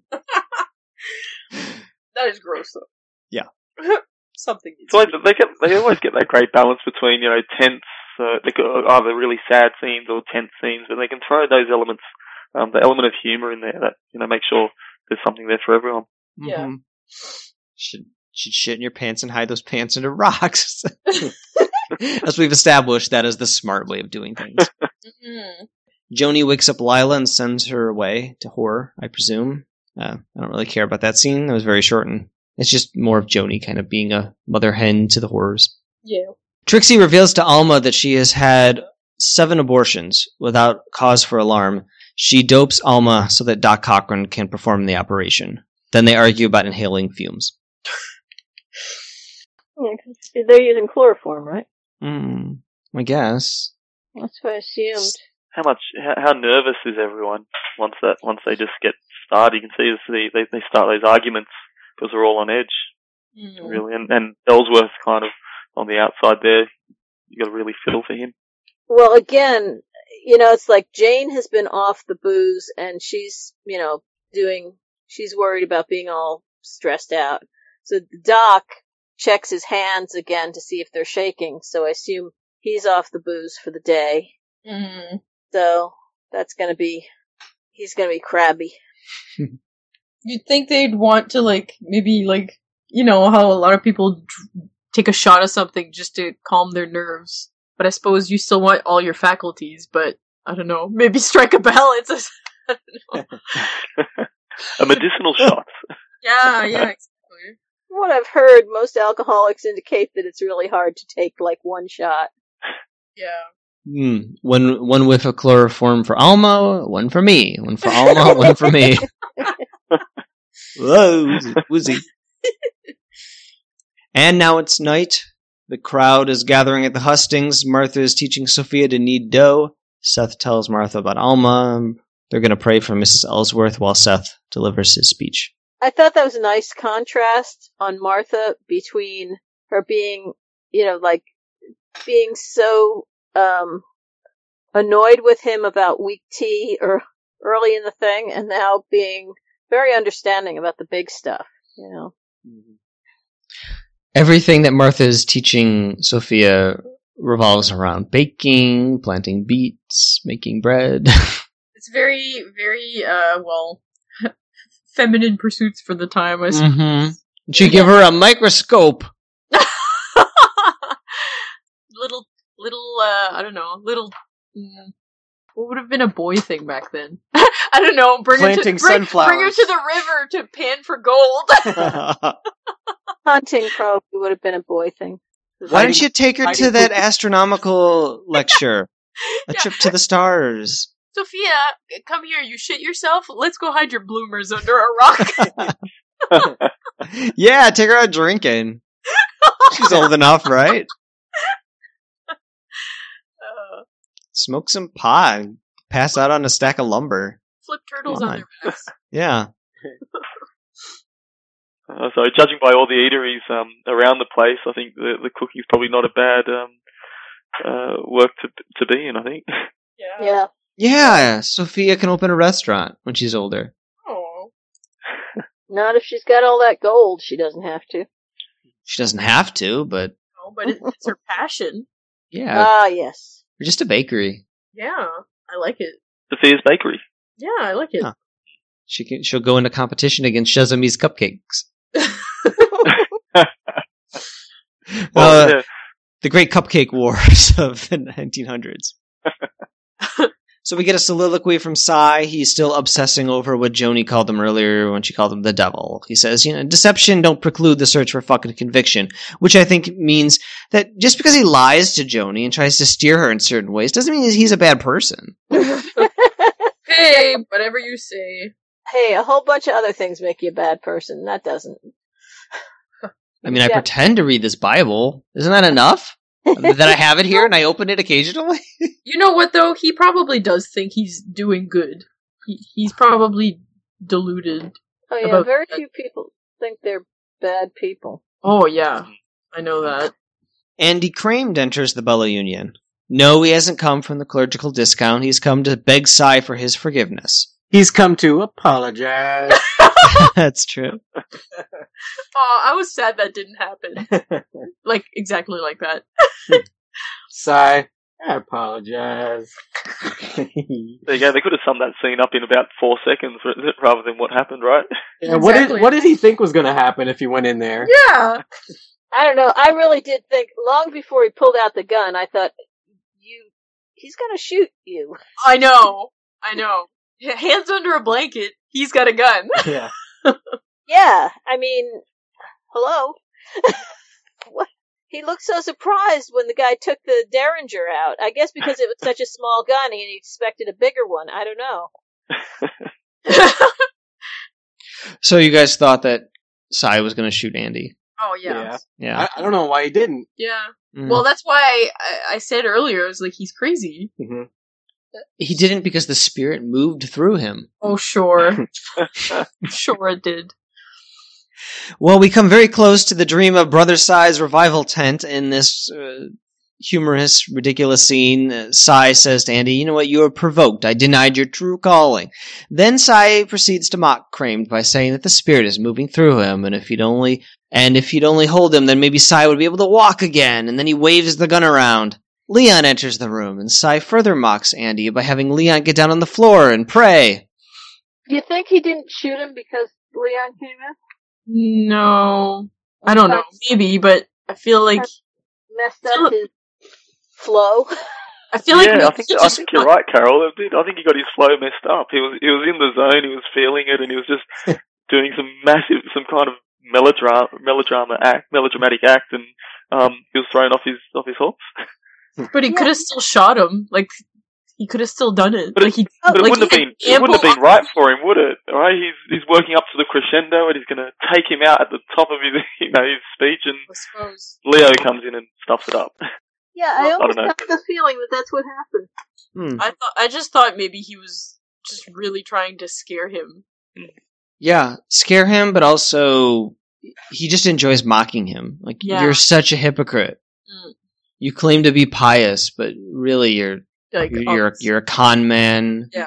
You're an attempted murderer. Yeah. So when Leon comes in, it's like, okay, let's play act this. He's got a point, you know. Sai does. Yeah, Sai's not wrong. No. He's still a terrible person, but it's Oh got yes. So I just continued improving when Leo made an entrance. Yes. You got him in on it. So Leon comes in and Cy prays with him, and Andy Crane is like, you know what? Maybe this is a bad time. I'll come back later. You got to duck behind Leon on the way out to use him as a shield. Yeah. I'll come back later. And then Con Stapleton comes in and tells Cy that it's time for the speeches. Will he really come back later, you guys think? No. No. I mean, I don't think the guy is insane. Well, I hope not. I don't even... He shouldn't have came in the first place. No. Well, hopefully he got whatever it was, what was on his conscience out, I guess. Yeah. Johnny and Dan are not comfortable with Al going to see Hearst unescorted, but Al doesn't think their presence would strike the right chord since Hearst offered him this olive branch. I also find that Dan calling Captain Turner a sea creature-looking cocksucker to be quite hilarious. I like how people keep comparing. I felt like this olive branch thing, like, didn't he say he, like, an olive branch in his mouth? Didn't he say something like that? Mm-hmm. I felt like everybody kept referring Al to a bird. Like, they kept comparing him to a bird this episode. With the duckling reference and then this dove reference. Yeah. I like that sea creature reference too, Matt. Yes. Like, you could just imagine him just crawling out of the sea with all this seaweed all over him and just lurching about. Kind of like old Greg. Yeah, it does look like a walrus. All you need is like a couple big... You should put him in the Big Daddy suit from BioShock. Yeah. Yes, he looks like a walrus. Aww. Big guy. He's a big guy. Very big guy. Yeah. We already passed the scene where Hearst was eating fish. I was wondering, why was the picking of fish bad? Like, was that not a manly dish to pick? I just got the feeling that he meant that, he just is being so casual about eating. Yeah, what's the difference between fish and steak? Like... Yeah, he called out fish for some reason. Yeah. Yeah. I didn't get the feeling it would matter what he was eating. Oh, maybe it's because it would have been fancy, I suppose, for being inland. Maybe? Maybe. They had trout and stuff. They had lakes and streams. Maybe. And Yeah. That's true. They had streams with shit in them and dead bodies. That's also true. I don't want to eat anything that came from that creek. The fish were probably eating all that stuff up. Num num num num. This fish tastes like Brum Garrett. I guess it's no different than the pigs. Joni tells Charlie that she feels sick. She feels sick inside, and Cy must have known she was sickly because he picked her all those years ago. Charlie says that Wild Bill Hickok often felt the same way, but others saw him as a gentleman with a good soul. So perhaps, like Bill, maybe Joni shouldn't be the judge and jury of her own self, but see herself as others see her. Then he takes her hand. This was so nice. Yeah, that's so nice. Great scene. Yeah. And Carol, you picked it a little bit early with the contrast of where Joni was with Cy, and then now with Charlie, and it's the complete opposite. Yeah, and Cy is what she's been dealing with her whole life, and Cy is what she's needed. And some great rationality there by Charlie is as well. Which, I hope that continues. What do you hope continues? Joni and Charlie. Well, they've been friends for a while. I know, but they haven't really seen each other much lately. Yeah. I hope I hope they get closer, because, it's good for her. Joni needs somebody who thinks well of her and not in a what can you do for me sort of a way. It was so cute they held hands. I hope this is a breakthrough moment for Joni. Mm-hmm. Yeah. I guess that's what I'm trying to say. Thank you. Yeah. Well, I just imagine, I don't know this from personal experience, but when you are abused, you start to think of, I deserve it. Like, there must be something wrong about me that I deserve this. And he's telling her, no, you don't. It's not you. I see you as a good person. Yeah, I think you're absolutely right. And I think you don't even have to be abused to do that to yourself, Just a lack of confidence. Mm-hmm. And sometimes taking on too much responsibility. Like, for some reason you feel like you're responsible for everything that happens. Like, you should have known that this is going to happen and done something to correct it and all. I also imagine if you open a whorehouse and you bring in all these girls in and then they get murdered by somebody, that you would not feel good about yourself. Yeah. Although she did not bring that on the people who got killed. No. They brought it on themselves, but that doesn't help, I'm sure. Mm-hmm. She feels like she felt she had a part to play in the murder of 3 women. Just blame it on the Borg Queen. She also is just, it's a horrible profession, especially there and, that time and everything else. And she was ambivalent about it before that when she was dealing with Veronica Mars and all. She was showing how ambivalent she was about it then. So between what happened to Veronica Mars, whatever her name was, and then later the other 3, and it has not been a good year for Joni. No. It's she's really seeing the brutalist side of this whole thing, and no wonder it's not terribly strange that she would want out. Yeah, she must be reliving those horrific moments over and over again. Mm-hmm. She wouldn't help. Yeah. But on the plus side, she has really good outfits and hats. Yes, she always hats looks are great. wonderful, even though she's looking a bit haggard these days. The way she delivers her lines and her voice and her vocals, and the way she's kind of on edge and her frailty in her voice and the way she does that, it's great. Mm-hmm. Mm-hmm. She's definitely like right on the edge of. You always get the feeling that there's like a edge of hysteria almost. Yeah, about to break. Just keeping it together. Yeah. Right, just barely keeping it together. Over at the hotel, Hearst takes Al to his hole in the wall and they stand on the roof. Al's henchmen watch from the gem balcony. Cy watches with his stooges from the balcony of the Bella Union. Merrick blathers about de Tocqueville before giving the hustings over to E.B. So before we get to E.B.'s anti-Semitic speech, I'll just mention that de Tocqueville was a French sociologist and political theorist who traveled to the United States in 1831 to study its prisons and returned with a wealth of broader observations that he codified into a book called Democracy in America, one of the most influential books of the 19th century. He believed that equality was the great political and social idea of his era, and he thought that the United States offered the most advanced example of equality in action. Isn't that adorable? He was impressed by much of what he saw in American life, admiring the stability of its economy and wondering at the popularity of its churches. He also noted the irony of the freedom-loving nation's mistreatment of Native Americans and its embrace of slavery. Yes. Yes, that is ironic, isn't it? Yes, it is. Yes, it is. So Merrick gives this little preamble to the speeches, which of course all the Hoople heads in camp just really appreciate. They just, they love a good lecture. They understood the references, I'm sure. Oh yes. Oh yeah, de Tocqueville. Oh yeah. They love that stuff. So E.B. gets up on the hustings. He says his speech will be brief, and the crowd applauds. He's not going to make faith an issue. And then he promptly references large noses, the Exodus, circumcision, Christ. And basically what it boils down to is everyone should vote for Farnham because Saul is a scary Jew. Yep. Or he's just a Jew. I love E.B.'s tagline. Farnham, Christ knows he's earned it. Put it on so much passion. So much passion when he was saying it.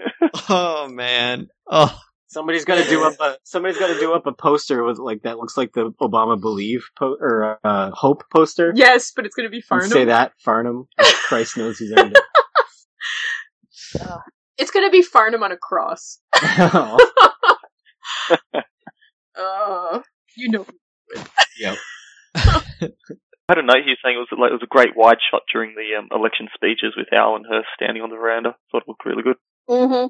Yeah, and the guys standing on the balcony watching them, I don't know about anybody else, but the thing that struck me about this entire scene with the going back and forth between Al and Hearst on the roof and the speeches being made down below was that Al and Hearst, well, what I wrote here was Hearst and Al taking measure of each other, deciding the real power structure, while the peons go through the charade of deciding the power structure.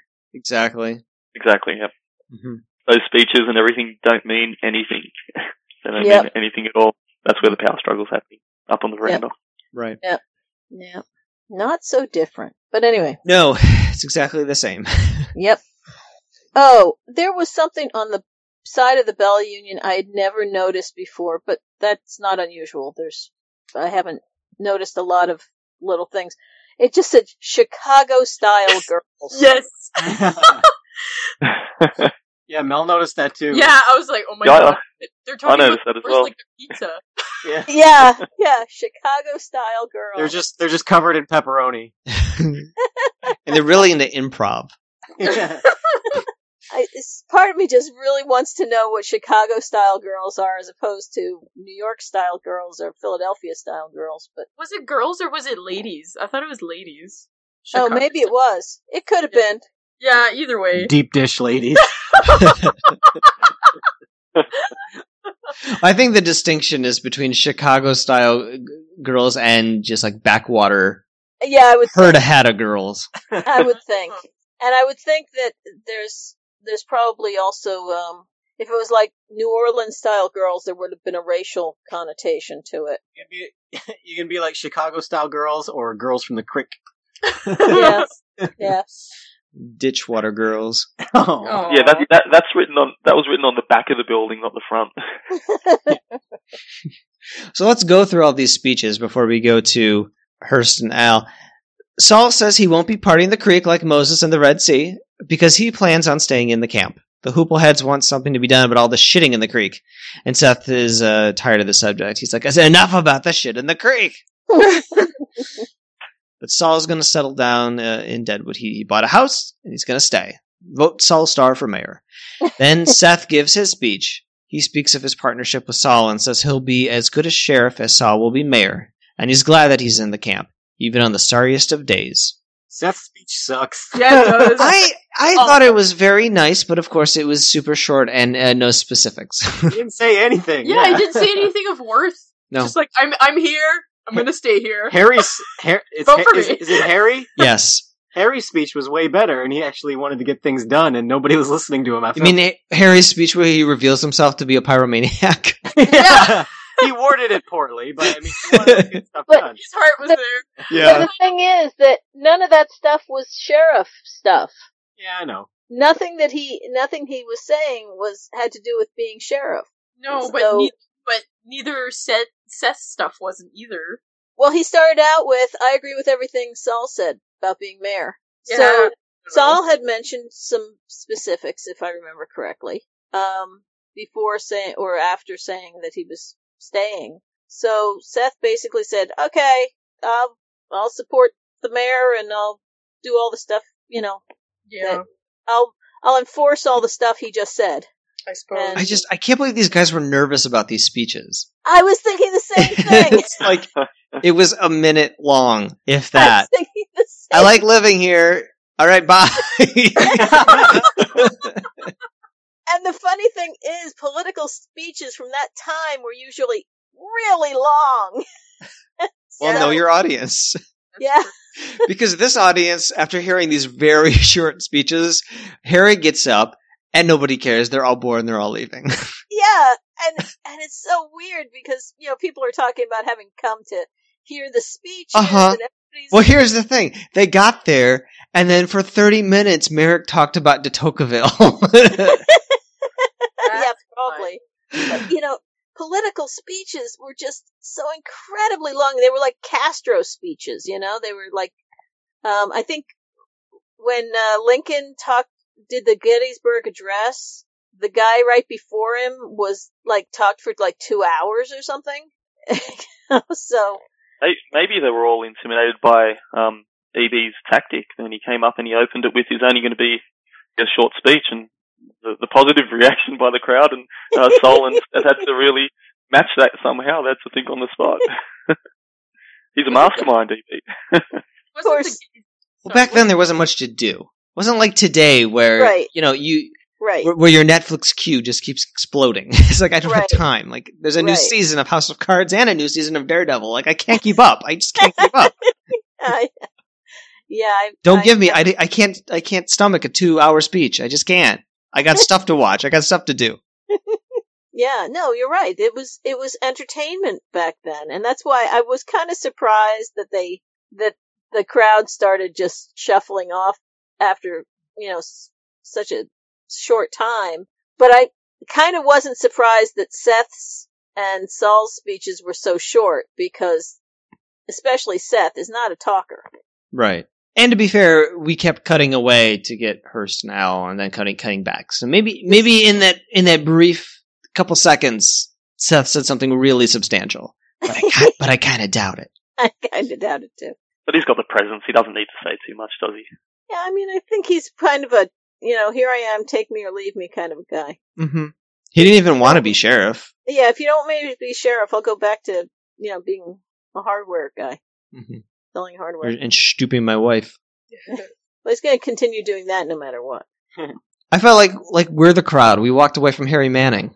We have to talk about his speech. Mm. He wants a fire brigade, because ever since he was a little boy, he's always liked fires. Okay. Also, the graveyard needs to be moved, he says. I got the feeling like he was running for mayor or city council or fire chief. Not... Well, maybe... Sheriff. Yes, he's in the wrong position. Yeah, but maybe in this town, sheriff and fire chief is the same job. They might not have enough people. I'll bet if he wants to be fire chief, all he has to do is tell the, powers that be, and they would make him fire chief. I think it's funny that he mentions the graveyard being moved, because that actually does happen. I'm sure. Mount Moriah Cemetery was not the original burial place for the 1876 gold mining town. James Butler Hickok and Harry Weston Smith were first interred in Boot Hill, several hundred yards down the hill in Whitewood Gulch. A new cemetery was established on higher ground in 1878, when the less precipitous Ingleside area was needed to be used to build homes for the new residents of the growing gold camp. Bodies were moved to the new location, and the cemetery became the residential area of Jackson and Taylor Streets. I think we touched on this before, that where Wild Bill was buried and where the Reverend was buried, they ended up being moved. Because they needed the space for new houses. I just read a thing the other day about graveyards in Lower Manhattan, and how really bad it got there for a while, and how they had to move everything out to Brooklyn and the wilds of Brooklyn and Queens. Mm-hmm. Way on the boonies. Yeah, way out where no one would ever be living. In any case, I really like this sort of throwaway line, like he's about to leave. Oh, and the graveyard needs to be moved. And it and it actually did happen. So that's a really fun sort of wink to history. So you're saying he gets elected? Oh, history spoiler. During Seth's speech, we also watch a silent scene of Doc Cochran finishing his operation on Alma. However, we don't learn the results. Yeah, did they pick her up and kind of move her like a sack of potatoes? Was that what I saw them doing? Or a corpse? Bum bum bum! Come on, do you think Alma's dead? Could be. I started wondering if she was going to die. Ooh. It seems weird to start off a season with her dead, though. I mean, it's only the, second episode? Yeah. Well, Wild Bill didn't live very long either, so... Yeah, but he was being played by... or so, and then he was dead. He was being played by a star, and he really did die in real life. Alma's fictional. So she could die at any time. Yeah. Yep. But you would think that they would make more of it. Yeah. I mean, I hope she sticks around. I want Alma to stick around. Mm-hmm. On the hotel veranda, Hearst says Al once expressed a willingness to cause interference, but he's hoping to consolidate purposes. Al replies that purposes conflict, and when someone talks about consolidating purposes, what they really mean is bending the weak to their will. Captain Turner lurks behind with a pistol to Al's head. He's there to protect Hearst from Al's close knife work. Won't you come inside, please? They go inside, and Hearst demands Al bend to his will and drink to that. Al declines. Captain Turner pistol whips Al. Hearst wants Mrs. Ellsworth's claim and demands Al assist. Al offers helpful advice, act adverse to nasty language and partial to fruity tea. Feeling insulted, Hearst stabs Al in the hand with a pick. Ow. It's actually really good advice because Alma does not like nasty language and she does like tea. Yeah. I wonder... Did he stab him in the hand with the pick side, or did he crush his hand with the hammer side? I'm going to say he stabbed him since Matt has seen this before. I think he stabs him with a pick. I was wondering if he lost fingers or not. Yeah, that's what I was wondering too. I thought he did. I don't remember, actually. We'll probably find out next episode. Okay, because I had thought he hit it with the hammer side and just like crushed the bones in his hand. Yeah, I couldn't get a good look at the hammer, but sometimes sometimes on the other side of the hammer you can take the things that you take the nails out. It looked like something kind of like that, so it could be a sharp edge as well. I don't know. Well, I'm gonna tell you. I just looked at the transcript for the next episode, and I will spoil it now. Yes, he loses a finger. So It was the pick side. Okay. I just wanted to spoil it because I wanted to end the conversation. Okay. No point in debating it if I could just get the answer right now. Yeah. Thank you. You're welcome. Oh, that's sad. It looked to be a rock hammer, and a rock hammer's got that sharp thing on one end and a blunt one on the other. So why did he let Al live at all? I was wondering that too, but my feeling was that he probably understood that Al is a pretty powerful guy, and he may not be sure what the consequences are to taking Al out like that. What about the consequences of hurting him like that? That's not going to be good either. I can't see Dan letting this go. Stupid either way. He may be underestimating all of them. This whole power struggle thing is stupid either way. Yeah, but it's not going to end well. Most power struggles are stupid. Yeah. He may be both overestimating and underestimating Al at the same time. Underestimating just how smart Al is and how vengeful he is and how loyal everybody is to him. But also, I mean, if he takes Al out, that leaves a power vacuum that they're in town. He hasn't been in town that long. He may not be willing to find out what a power vacuum like that will do and still be figuring that he can intimidate Al into working for him. It might be fun for him too. Yeah, it might be. Watching somebody like Al bend to his will like that, that could bring him pleasure. That's true. And just murdering him might give him immediate thrills, but that's not what he really wants. Yeah. Yeah, you could very well be right. He could really enjoy making somebody bend to his will, yeah. Because, again, to go back to the whole thing about the note, like, he had the guys killed in the gem, then he sent a note saying that it's gonna happen again, just so that Al could get the upper hand, but it wasn't really an upper hand because he was warned about it. And it's all just like a tease. Yeah. It's like, see how easily I can make things happen. Mm-hmm. I can make people get killed. I can prevent violence. I can bring more violence. I can smash down walls. There was a second note, wasn't there? What did the second note say? Was that an invitation? Yeah, that was come to my veranda. Oh, okay. Yeah. Just as an aside as well, how, like, after going through that where Al kind of loses a finger, you think back to that, I might have missed it, that ugly, devious smile by the captain just as they all enter Hearst's room from outside the veranda there. Oh, yeah. Really foreboding. It was, Yeah. Oh, I hate the captain. Yeah. I really don't like him. No offense to the actor. David Milch writes, in that confrontation with Hearst, Wolcott tries to explain that their impulses, one toward gold, one toward blood, emanate from the same natural place. After Wolcott is dead, we see Hearst begin to embody that violence too. He chops off Swearengen's finger, and he has every Cornish miner who tries to unionize murdered in the camp. It would have been more convenient to have them murdered in the mines. By committing these acts in Deadwood in public, Hearst is saying, I will countenance no infringement upon the exercise of my will. He's also saying, look how powerful I am. I can do anything I want, anytime I want. Yeah, Jane would call him Puffy. It occurs to, not to bring present day politics into this, but when Donald Trump said that he could shoot somebody on Fifth Avenue and not lose any votes, mm-hmm. It's kind of the same, sort of thing. Look what I can do. Except this guy's really good, does it. There was a recent article about how if you want to understand what's happening in today's political sphere, watch season 3 of Deadwood. I'm not going to post it onto the Facebook group because of spoiler purposes, but the parallels are definitely there. Yeah. Which Hearst is this? This is, I guess it's the first one in the line since he said his father had nothing. right. It's George, right?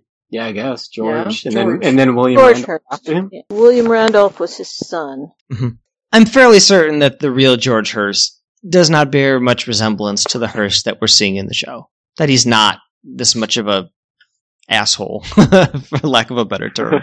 He may or may not have been. An awful lot of the guys that during that era made a ton of money were not very nice people. They weren't, but I've read about some like philanthropy that Hearst was involved in, but of course that, there could be a happens. selfish motive for that too. Like Doesn't mean anything, yeah. right? I mean, That stuff usually happens at the end of their lives. It's like that's like Carnegie and a lot of others. A lot of those things happened. Like they made all their money and then they started getting older and wanted to be more respectable and be accepted into society and all of that stuff. And they became philanthropists and all that good stuff. I mean, I don't know about this guy. I don't know anything about him. I just picked up a book about him. I haven't had time to crack it yet. Carnegie Hall was built because they wouldn't the power elite of New York City would not accept Carnegie and the Vanderbilts and all the new money into the down on 14th Street. They had all the theaters and they had the Academy of Music and stuff. And they couldn't get season tickets, so Carnegie built his own theater up at 57th Street, way out in the country. And was like, to hell with all of you. So, the Academy of Music has since been torn down. Carnegie Hall is still there. I just don't think that the real Hearst was quite the nefarious, evil, Probably not. villain that he's Yeah. being portrayed as in the series. But it's a dramatic interpretation. They're taking license with his character. It's always good to have a villain. And it was so long ago that I'm like, who cares? He's long dead. Maybe the Hearsts. Yeah, but they have so much money. Who cares? Who cares about their feelings? Yes. Rich people don't have feelings. We know this to be true. Since we're now counting not just assaults to the face, but to basically any part of the body above the shoulders. We will count the pistol whipping on the back of the head that Captain Turner inflicts upon Al as number 3, the third assault of the episode. Lila is standing outside the Bella Union waiting for customers. She's despondent, but Joni takes her hand and says nothing's over yet, so hang in there, baby. Our characters watch Al hobble from the hotel into the thoroughfare. Seth offers to get Hearst, but Al says absolutely not. He also tells his men, do not touch me. And Hearst watches from above. And that's the ep. Al is one tough son of a bitch. Yeah. He is. Yeah, I had similar notes too, like how very, very tough to walk back by himself and insisting that no one helps. Tough and prideful. Yeah. Well, that pride, it's almost like if he didn't have that, he couldn't stand up to George Hearst. Mm-hmm. I mean, the fact that he's a tough, continuing to stand up to Hearst when he knew that he might kill him right then was like having his own place and having some kind of power in that town is more important to him than staying alive. So we have some predictions. In the previous recording, Carol predicted that in Saul's head, he thinks he's not worthy of Trixie because he's not the fine man she takes him for. You guys went really literal, like, with the title. Like, you grabbed onto the title and you tried to figure out. You didn't know that it was some rando in the first opening moments of the episode. How could we predict? Every title of this series is random. Yeah. Yeah. There has been very few that really have anything to do with the story. Mm-hmm. But every now and then there is one, so, we'll go with it. Mel predicted that E.B., beaten and bloody, admits that he is not the fine man that he thought he was. Also, a new club forms in town, the Shabby Gentlemen's Club. That's not untrue. Okay. There's a lot of shabby gentlemen. But they haven't formed a club yet. Not that you know of. That's true. And Matt predicted that Shaughnessy removes his man suit and reveals himself to be a Cockney troll. He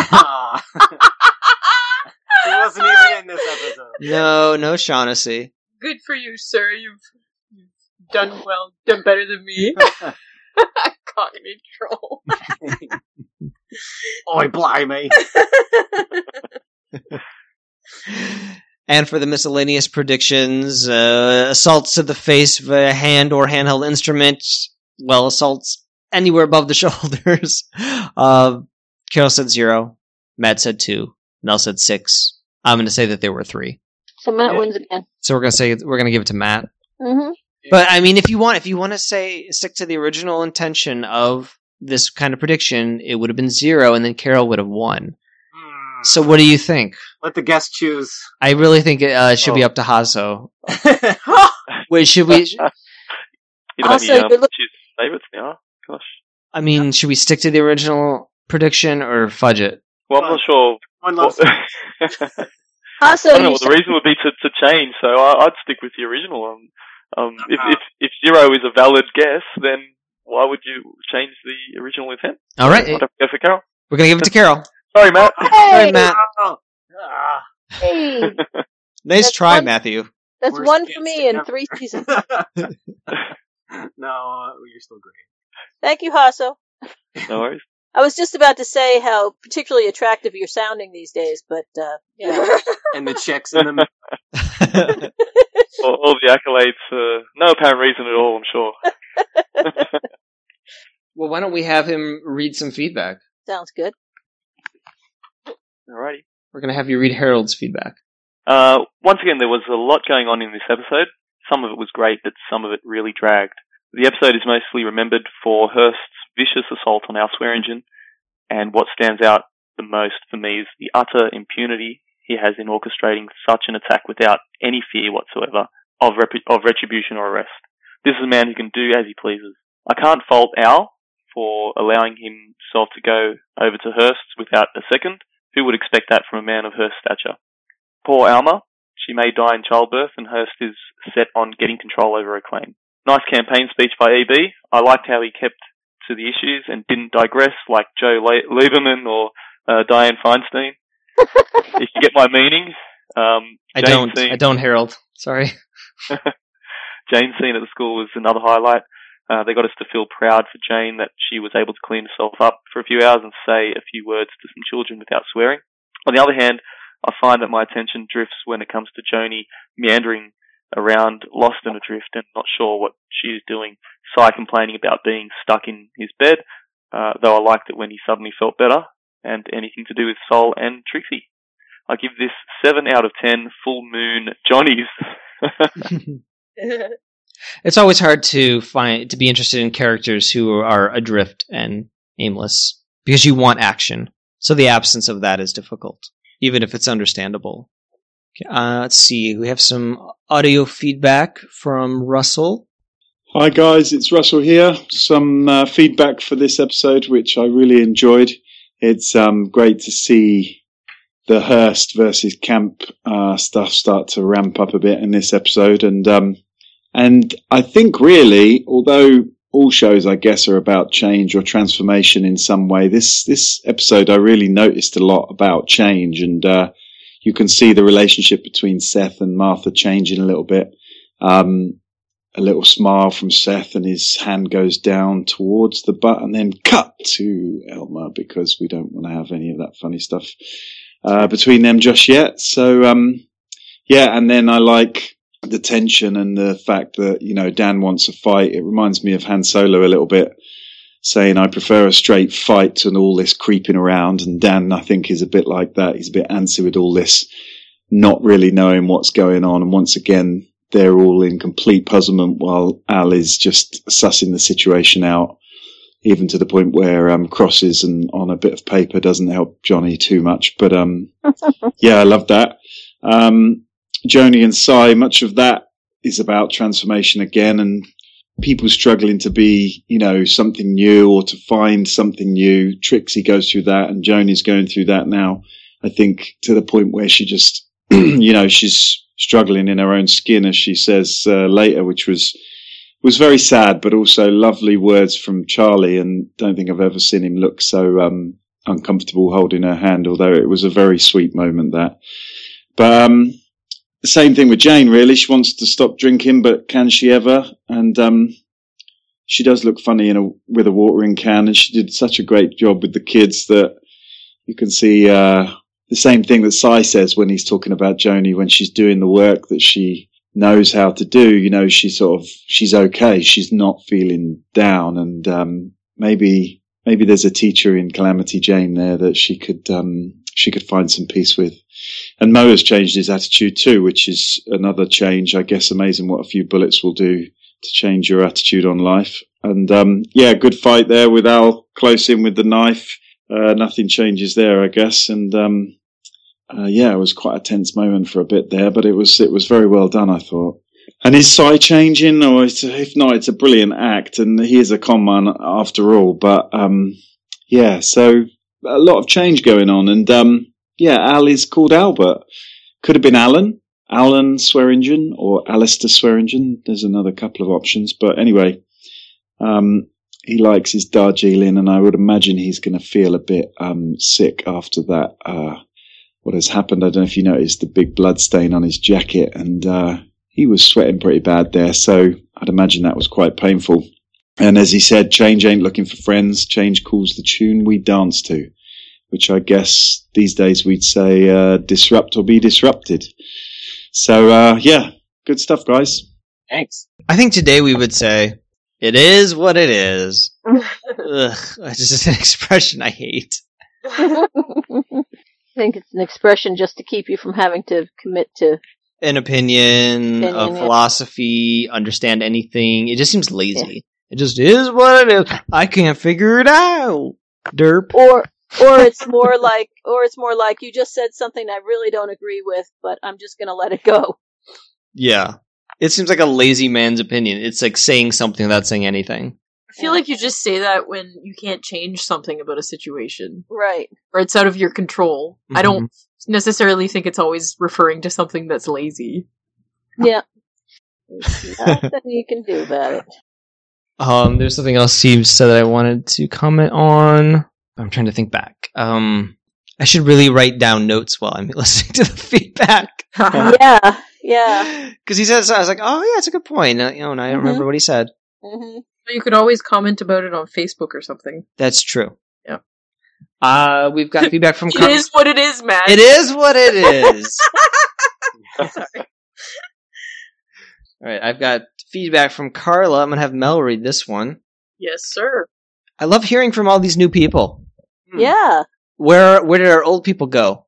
Although, Harold, we don't want to forget, Harold's been around with us. Yes. So love the faithful. Harold. Thank you, Harold. From the old people and the new people, or the long-time listeners and the new people.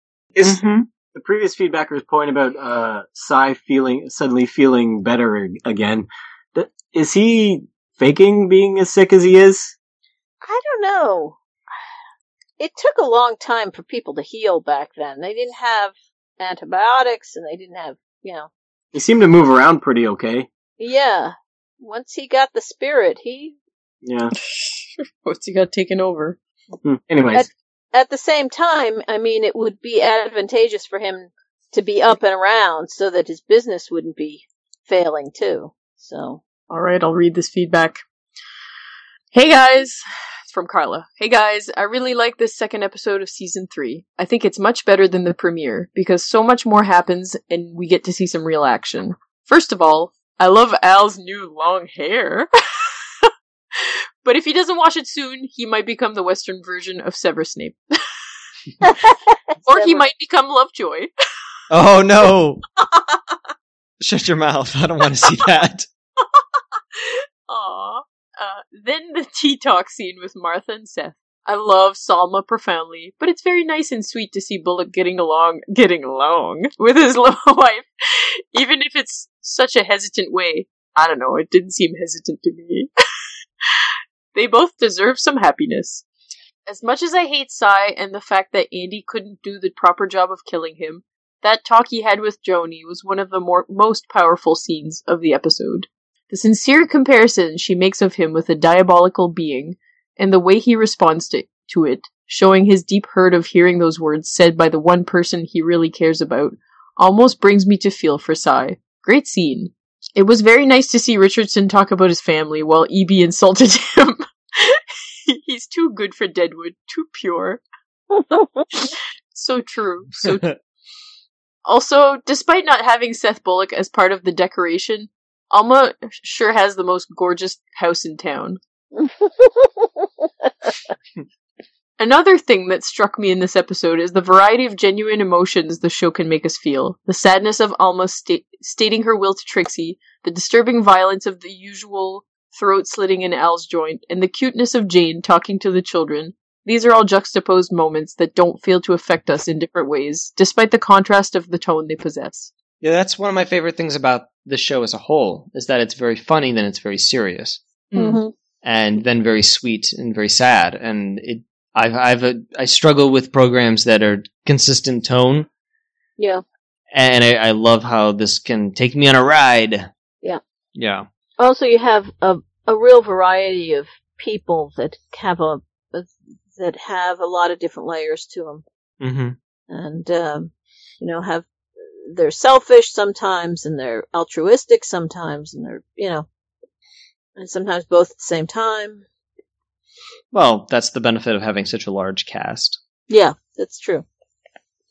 I think it's very sad Alma couldn't have Seth's child. It would have been the most wonderful baby ever. Yes. Do you mean most attractive baby ever? Because how would you know if the baby was wonderful or not? It could have been colicky. Chances are it'd be a pretty angry baby, I reckon. Probably, with Seth's just anger issues. It would be full of anger. It's a baby with anger issues. It'd be full of anger and it would smell like fruit. It would walk very stiffly and have a propensity for narcotics. Worst baby ever. Yeah, that's probably what would have happened though, because if she was taking laudanum, like maybe still like a lower dosage, but there could have been some addictive baby behavior going on there. Finally, the maiming of Al's finger is brutal, and the perfect display of Deadwood style of violence, crude and sudden. I hate Hearst, but to see him as an antagonist for Al is awesome. Dan was very precise when he described their intellectual abilities. Also, I'm very sorry I stole some quotes last time. I had completely forgotten you guys did feedback for them. Not gonna happen again. Well, that's okay. You're allowed. Yeah, that's fine. Yeah. We're not gonna stop ourselves from complaining either, I guess. No. It's fine if you want to put quotes in your feedback, but don't you dare put quotes in your feedback. Anyway, I think this is a great episode, and I give it a 8.5 out of 10. Some creative reading I couldn't think of. You didn't try very hard, Carla. Thanks very much, Carla. But thank you, Carla. It should have been 8.5 out of 10 stolen quotes. Ooh. And lastly, we have feedback from our good friend Will, who's also been with us since the beginning. Yeah.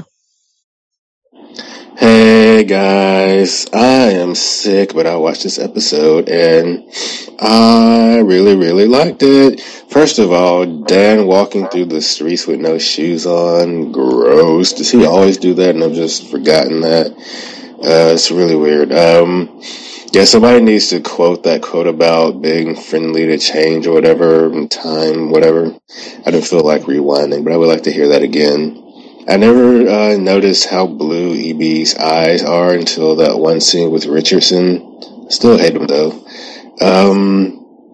Yeah, the Alma situation was scary, but I did like Jane calling Martha brave. Aww. And at the end, how cool Al played everything, even though he was hurt, but Cy and Dan could see right through it. Yeah, I thought that was interesting. But yeah, all in all, it was a great episode. This episode is like that BJ your partner gives you when you're sick. You're really too tired to do anything else, but Yeah, your partner's just taking care of you, make you feel better. I gotta go, you guys. I owe $9 to a whore, so I gotta go take care of that. Later. Just don't break your neck. Don't rush. We'll feel better, Will. Yeah, Get really. one of those BJs that make you feel better. Well, thank you for the feedback, Carla, Harold, Russell, and Will. Thank you. All right, let's do our ratings. What did you think about this episode, Hasso? Well, yeah, I really liked it. It was really, really good. It was heavy. There was, I think that scene with Al losing a finger at the end, that was just some massive impact. So they got very macho and tough guys, throughout it as well. And I like that the captain and Dan kind of eyeing each other out as well. So, overall for me, it was a hammer of an episode, 9 out of 10. Okay, nice. All right, we'll go to Mel next. I will give this episode 8.5 out of 10 Chicago style ladies. You gonna offer any insights as to why that rating? Did you like anything about it in particular? Standout moment? I was very confused by this episode. I know it's a good episode. I enjoyed it. I was confused by it. That's fine. But I enjoyed it. I'd like to watch it again so that I could understand it better. I don't feel that I'm qualified to talk about it very much. We appreciate your honesty. Confused by it. But yeah, good funny moments, emotional moments. We talked about it all already, Matt. Yeah. What are we doing? Why are we wasting our time? Exactly. Move along. All right. Matt, can I have your rating, please? I wasn't confused. I found this to be one of the more easy to follow episodes. Shut up. I'm sorry, Mel.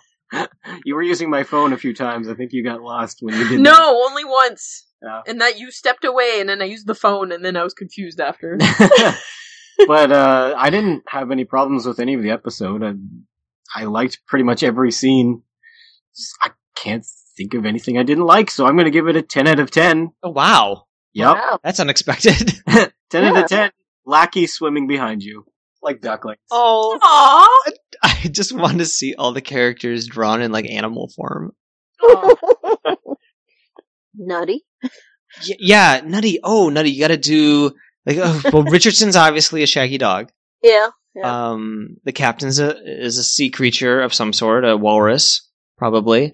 EB's a hyena. Oh, yeah. He's a hyena. He's a scavenger. Yeah. Or a He's vulture. a ferret. Vulture, yeah. He's a ferret.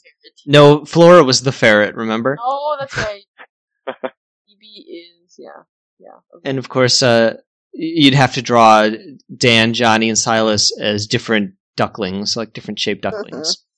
But then, well, yeah. I was going to say then that would make Al a duck, but it doesn't really because, you can find anywhere on the internet, you can find ducklings just following whoever whatever large creature, they happens to get in front of them. I picture Alma as a swan. Nice. Angry? Swans are very angry. They can be. They can be dangerous. They're horrible animals.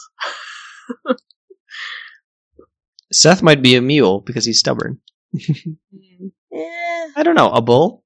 Yeah. We could talk about this for a long time. Bull moose. A long time, yeah. We Bull could. moose. Guys, go on the Facebook in this thread after this episode is posted. Go on to hooplecast.com, find this episode, click on the discussion link. It'll take you to the Facebook group. Let us know who is what animal. I mean, with a name like Bullock, they've kind of given us the hint of what animal he should be. A luck. That's not an animal. All right, let's move on. Monster. Carol. Yeah. Your rating, please. I liked this episode. I agree that I liked it a lot better than last time. That two-parter idea, kind of worked for me. That if, that the last one was kind of a lot of intro to what went on in this one. At the end of it, I definitely had this, like, ooh, I wonder what's going to happen. I want to see the next episode. I want to see where this is going, sort of a thing. So I'm going to go with 8.5 out of 10 really lame political speeches. Mm-hmm. Very good. I'm surprised I like this one a lot less than the rest of you. Maybe it's because I know what's to come, and there's like teasings of things that I'm excited about. But overall, as always, I pick on individual moments that I really respond to, like Jane in the schoolhouse entertaining the children and saying that Martha's brave, stuff like that. That's very sweet. Is there anything in the episode you didn't like? I didn't like Sai. I don't like Sai at all, really. I mean, nobody ever likes Sai. I know, but Sai and Joni, I agree with Harold that it's very hard to be compelled by somebody who is so adrift. And I liked when she connected with Charlie at the end and brought it back to Wild Bill. But there was a lot of her and the horrors and Leon and Khan and all the Bella Union stuff. It's not where I wanted to spend a lot of my time. So I have to dock it a point for that. And, I think my favorite scene is Saul at the window saying to Trixie, hey, I bought the house.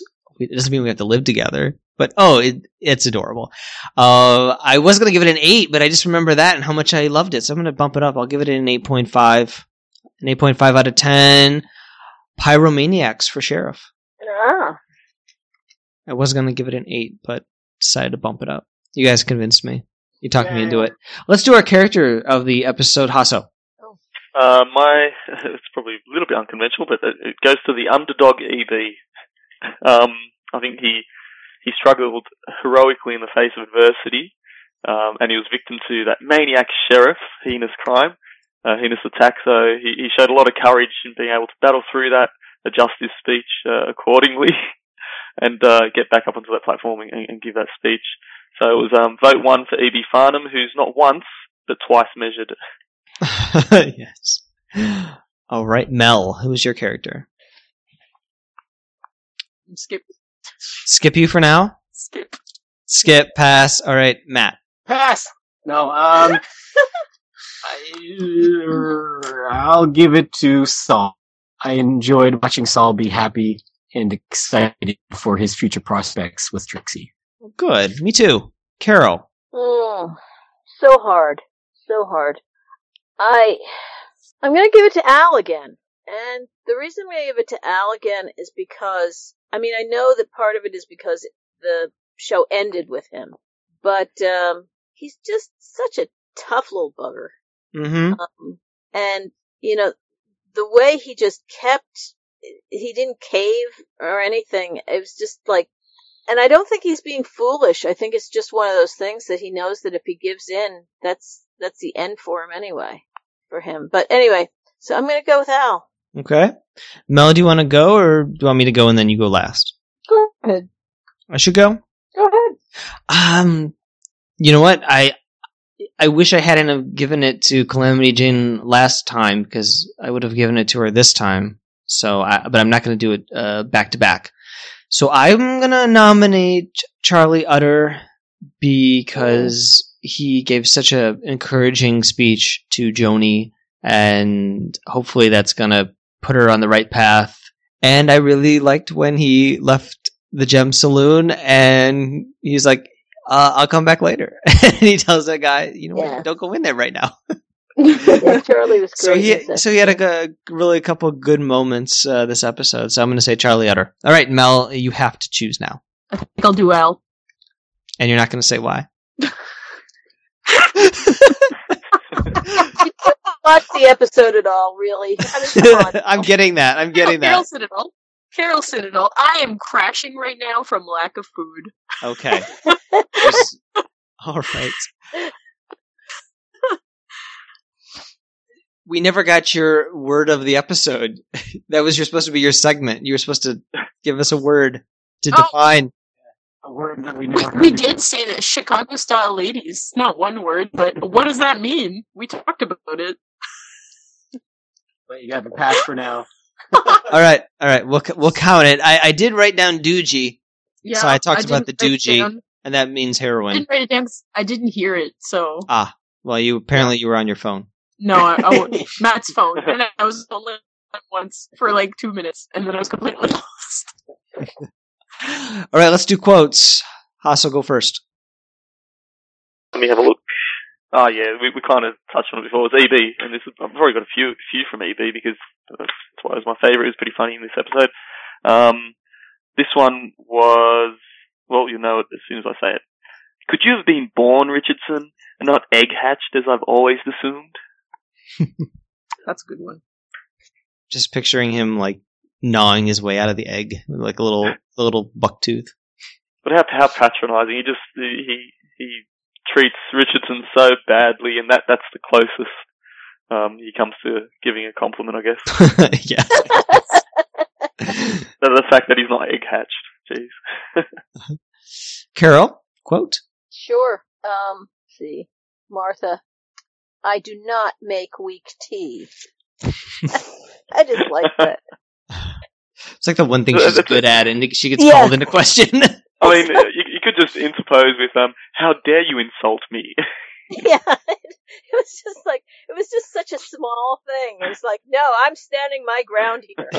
You know, I let you get away with all this other stuff, and I've, dealt with all this, but I will not admit to making weak tea. How about a quote, Matt? I need Mel to do a Control F for me. What are you looking for? Portrait. Okay. Mel, do you have him tied up again? Yeah, I've got control of this computer. Ask the fella who made them X's if he hires out for portraits. That was good. Mel? Hasso took my quote. Jerk. Oh, sorry. Sure he did. You want to do a quote with me? Yeah. Do you want to be Doc Cochran or do you want to be Trixie? Yeah, whichever. Whatever you think I What should if do. she had Okay, you be Doc Cochran, I'll be Trixie. Oh, it's right here. Oh, it's there. I'll be Doc Cochran? Yeah. Want me to be angry? Yes. Turn your head away from the cloth and breathe! Shut the fuck up and concentrate. Turn your head away, goddammit! What I'm used to, this is like smelling fucking posies. I would just assume that you not fucking pass out. When you're done with hers, Doc, why don't you fucking kiss mine? And scene. That was fun. And the thing is, he's absolutely right, but... Also, any other quotes? Yeah, another EB one. This is when Richardson was looking through the hole and seeing Seth enter the place, and EB has kind of gone from his earlier compliment to this. Do you only feign stupidity while in fact plotting ways to madden me? Here's a quote from Joni. Start walking, you lousy whore. Here's one from oh, good grief, I've forgotten his name. Eldridge? Ellsworth? Ellsworth, thank you. Good grief. My wife wants to see you. Oh, yeah. Yeah. I was like, ooh, got chilly in here. Here's an exchange between Silas and Al. You mind if we watch you from the balcony? Not at all. Moment seems to me. Blow me a kiss. Oh, you should have done that. I love you, Al. Part of me thought that was a euphemism for shoot the guy if he pulls on me. But none of them were packing. Matt or Mel, any other quotes? I like the random, I'm like looking through the script and I like the random Hooplehead quotes from when they were doing the speeches. Keep people from shitting in the creek! And, no lowered pants in the White Woods! Yeah. I had, it's kind of like two from Al that came quickly, and that was when, Silas was kind of whinging like a little kid. And Silas was taken to that one step too far, and then Al says, "You've no idea how fucking badly you're boring me." And then the letter comes in, and then he just looks at him really sarcastically, and he just kind of puts on that kind of voice saying, Won't you see with me what this might portend? Yeah, that was hilarious. To appease Silas. I hadn't noticed before, and I was distracted during this scene, and I didn't pay attention to what they were saying because I was distracted by the paintings in Al's office. I had some sexy paintings in there. Did you guys notice? I didn't notice the No. sexy paintings. No, he's got like a lady like spreading her legs. Oh. Yeah, and he's got like another lady like showing her legs too, like just in a different way. Hold on, I'm bringing it up. Bringing it up. Is it a Chicago-style lady? It could very well be. Let's see. Pepperoni on her snatch. Pepperoni and cheese. Let's see, what time of the episode? Oh, it was when Silas was in It's there. like, yeah, Probably. it's like right in behind Al's head, like. Okay, so Al just went down the stairs with his tea. Oh, okay. I'm there. Let's see here. Dan and Johnny are picking up the bodies. One of the bodies just farts. I forgot about that. Yeah, there's a lady behind Al, and she's got her leg above, like raised above, in a sort of like, look at my snatch. Pretty much, yeah. That's that'd be a fun portrait to have in your house. Yeah, I suppose you'd have to either explain it to guests, or you'd just have to like just not say anything. Oh, that? Just yeah, that, yeah. Then you make up a story like, that was my great-great-grandmother. Yeah. Or you could just put it in the kids' room. Let's see here. I have a quote from Sai. Don't fuck with the fucking deity, Leon. You've got to come to him wholehearted, even when you're asking for partial relief. Oh, Lord, let Leon cut down, Lord, on the motherfucking doogie. Let him cut way the fuck back. Oh, do you hear how I'm coming at him for you, Leon? How I fully fucking supplicate the motherfucker? Crazy. That was so far gone. As much as I don't like Sai, he is very a humorous at times, with just how melodramatic he can be. This one was mentioned earlier, but the full quote was, "If we was trailing water, we might get took for ducklings." I like that one. Mm-hmm. I like They that. did kind of look like ducklings. And they got to kind of, because they're so big and tough, and they just got to reconcile that somehow, and it's probably not working. Yeah. And if there are no other quotes, I will end with this one from Al. I've I got one. got one. Oh, good, I got one. go. This one was Al when he was up on the veranda. Not throwing my hands up on my skirt over my head. Don't mean I ain't awestruck. Yeah. And now I want to see Al in a dress. Isn't he? I'm sure he must have done pantomime or something sometime in a dress. Well, they always make a big deal about how English humor is men in dresses. Yeah, well, Milton Berle did pretty well on this side of the Atlantic too. Oh, you guys do know Milton Berle, right? Only vaguely. Okay. He was famous for, among other things, getting up and getting into really elaborate costumes and stuff at times. Drag. But Carol, you had another quote? yeah, I wonder if it's the same one you have. I don't know. Al, at the very, very end, I'm having mine served cold. Yes. Yeah. And I hope he does. Yeah, I do too. I want to see it happen. Except, don't we know that he's never going to kill that guy? Because that guy has to have a son still. Unless he already does. Well, he can't kill Hearst because Hearst has got to live, but there's a lot of things he can do for revenge on him without killing him. Well, I mean, the way He that wants to take his empire away, because we know the guy, has an empire, but this show is just an interpretation of history. It could very well deviate, especially in its third season. yeah. And yes, at this time, Hearst does have a son. I'm fairly certain. He already had little William Randolph. Ah. Well, in 2 weeks, we will return with episode 27, True Colors. True Colors. Isn't that a Cyndi Lauper song? Yeah, I was thinking that myself. Cyndi Lauper's gonna show up with a pole camera from the future. She's gonna take pictures of everybody. To show them their true colors. Nice. I like it. Matt? Everybody is actually purple people eaters. Oh. Everybody is. And Cyndi Lauper will be there to prove it to them. Yeah. She exposes She a body snatcher scenario. has X-ray specs that let her see everyone's true colors. You mean a Polaroid cam that lets you see Okay, yes. their true colors?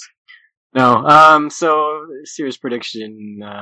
True colors. I guess that'll mean that somebody is going to change or drop a facade of what they're actually like. So who would that be? I feel we know everyone. All right. Sorry? Andy Crane comes to finish the job. He's not actually a preacher. I don't know. Okay. Carol, what's your prediction for True Colors? Well, going on the idea that the title will actually have something to do with the episode, which isn't usually the case, but let's go with it anyway.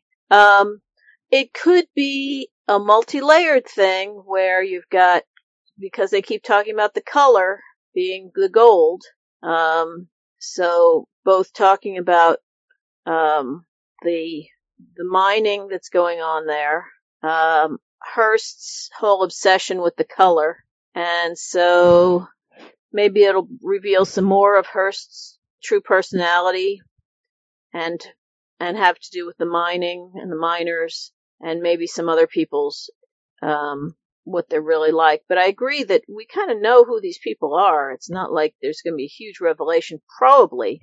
But, hey, maybe we'll find out something very new and different about somebody. Okay. Who knows? Well, you know what? This is a minor spoiler, but there may be one or two new characters showing up next episode. In which case we'll get to know that person or persons. So for a miscellaneous prediction, why don't you predict how many new characters we may meet? 2. No, I was going to take 2. Too slow. You can also say 2. You can have the same prediction. Matt and Carol say 2? Yeah. Mel, what say you? 3. Fantastic.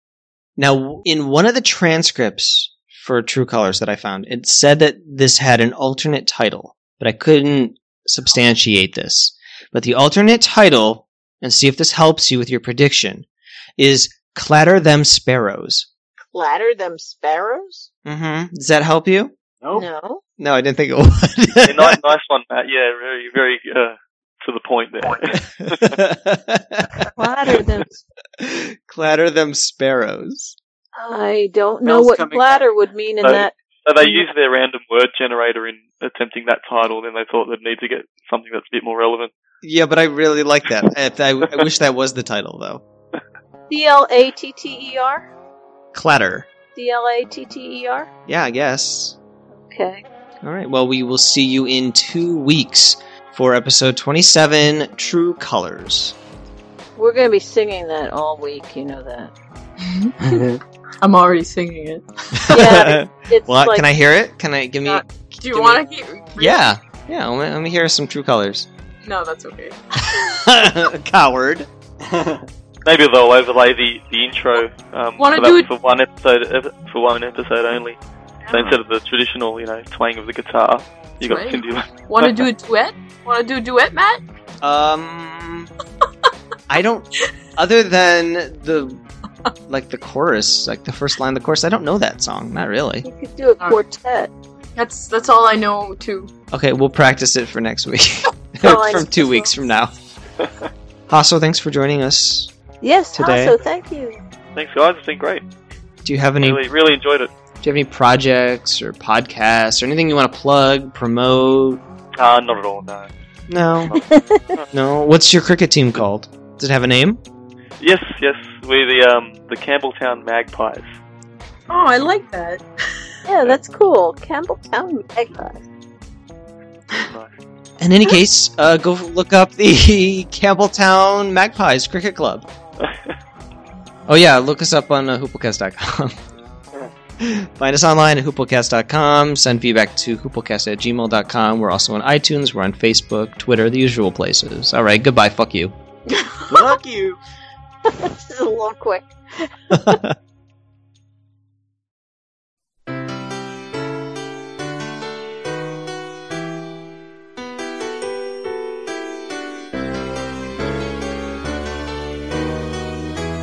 After you go, I can catch up on my reading. After you go, I'll have a lot more time for sleeping. And when you're gone, looks like things are gonna be a lot easier. Life will be a breezier. I really should be glad, but I'm bluer than blue. I'm sadder than sad. You're the only light this empty room has ever had. Life without you is gonna be bluer than blue.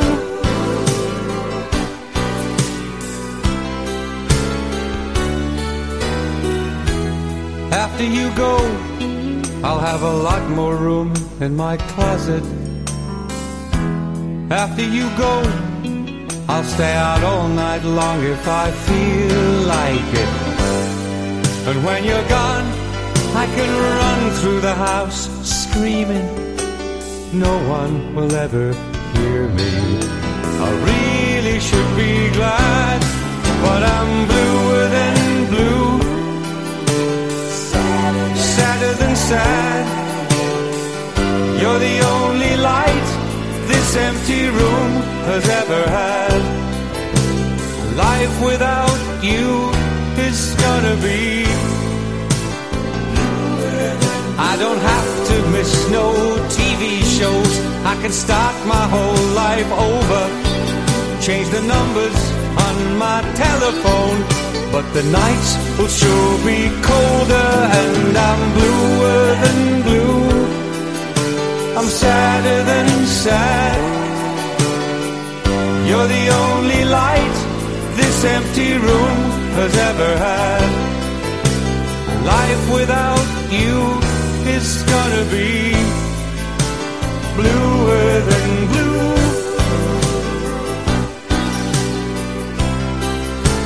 Bluer than blue.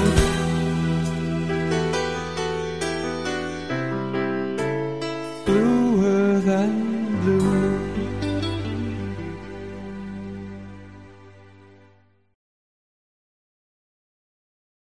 All right.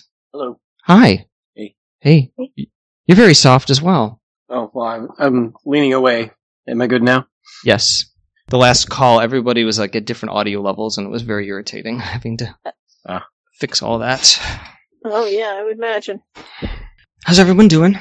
So have we decided whether it's Hasso or Hassan? I'm going to say Hasso. Yeah, that's fine, guys. No worries.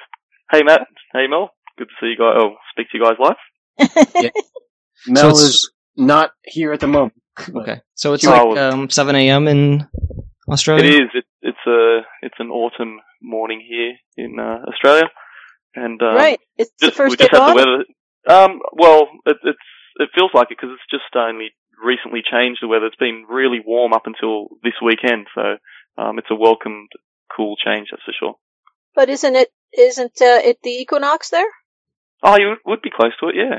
I think so. Yeah, it should be. It should have been.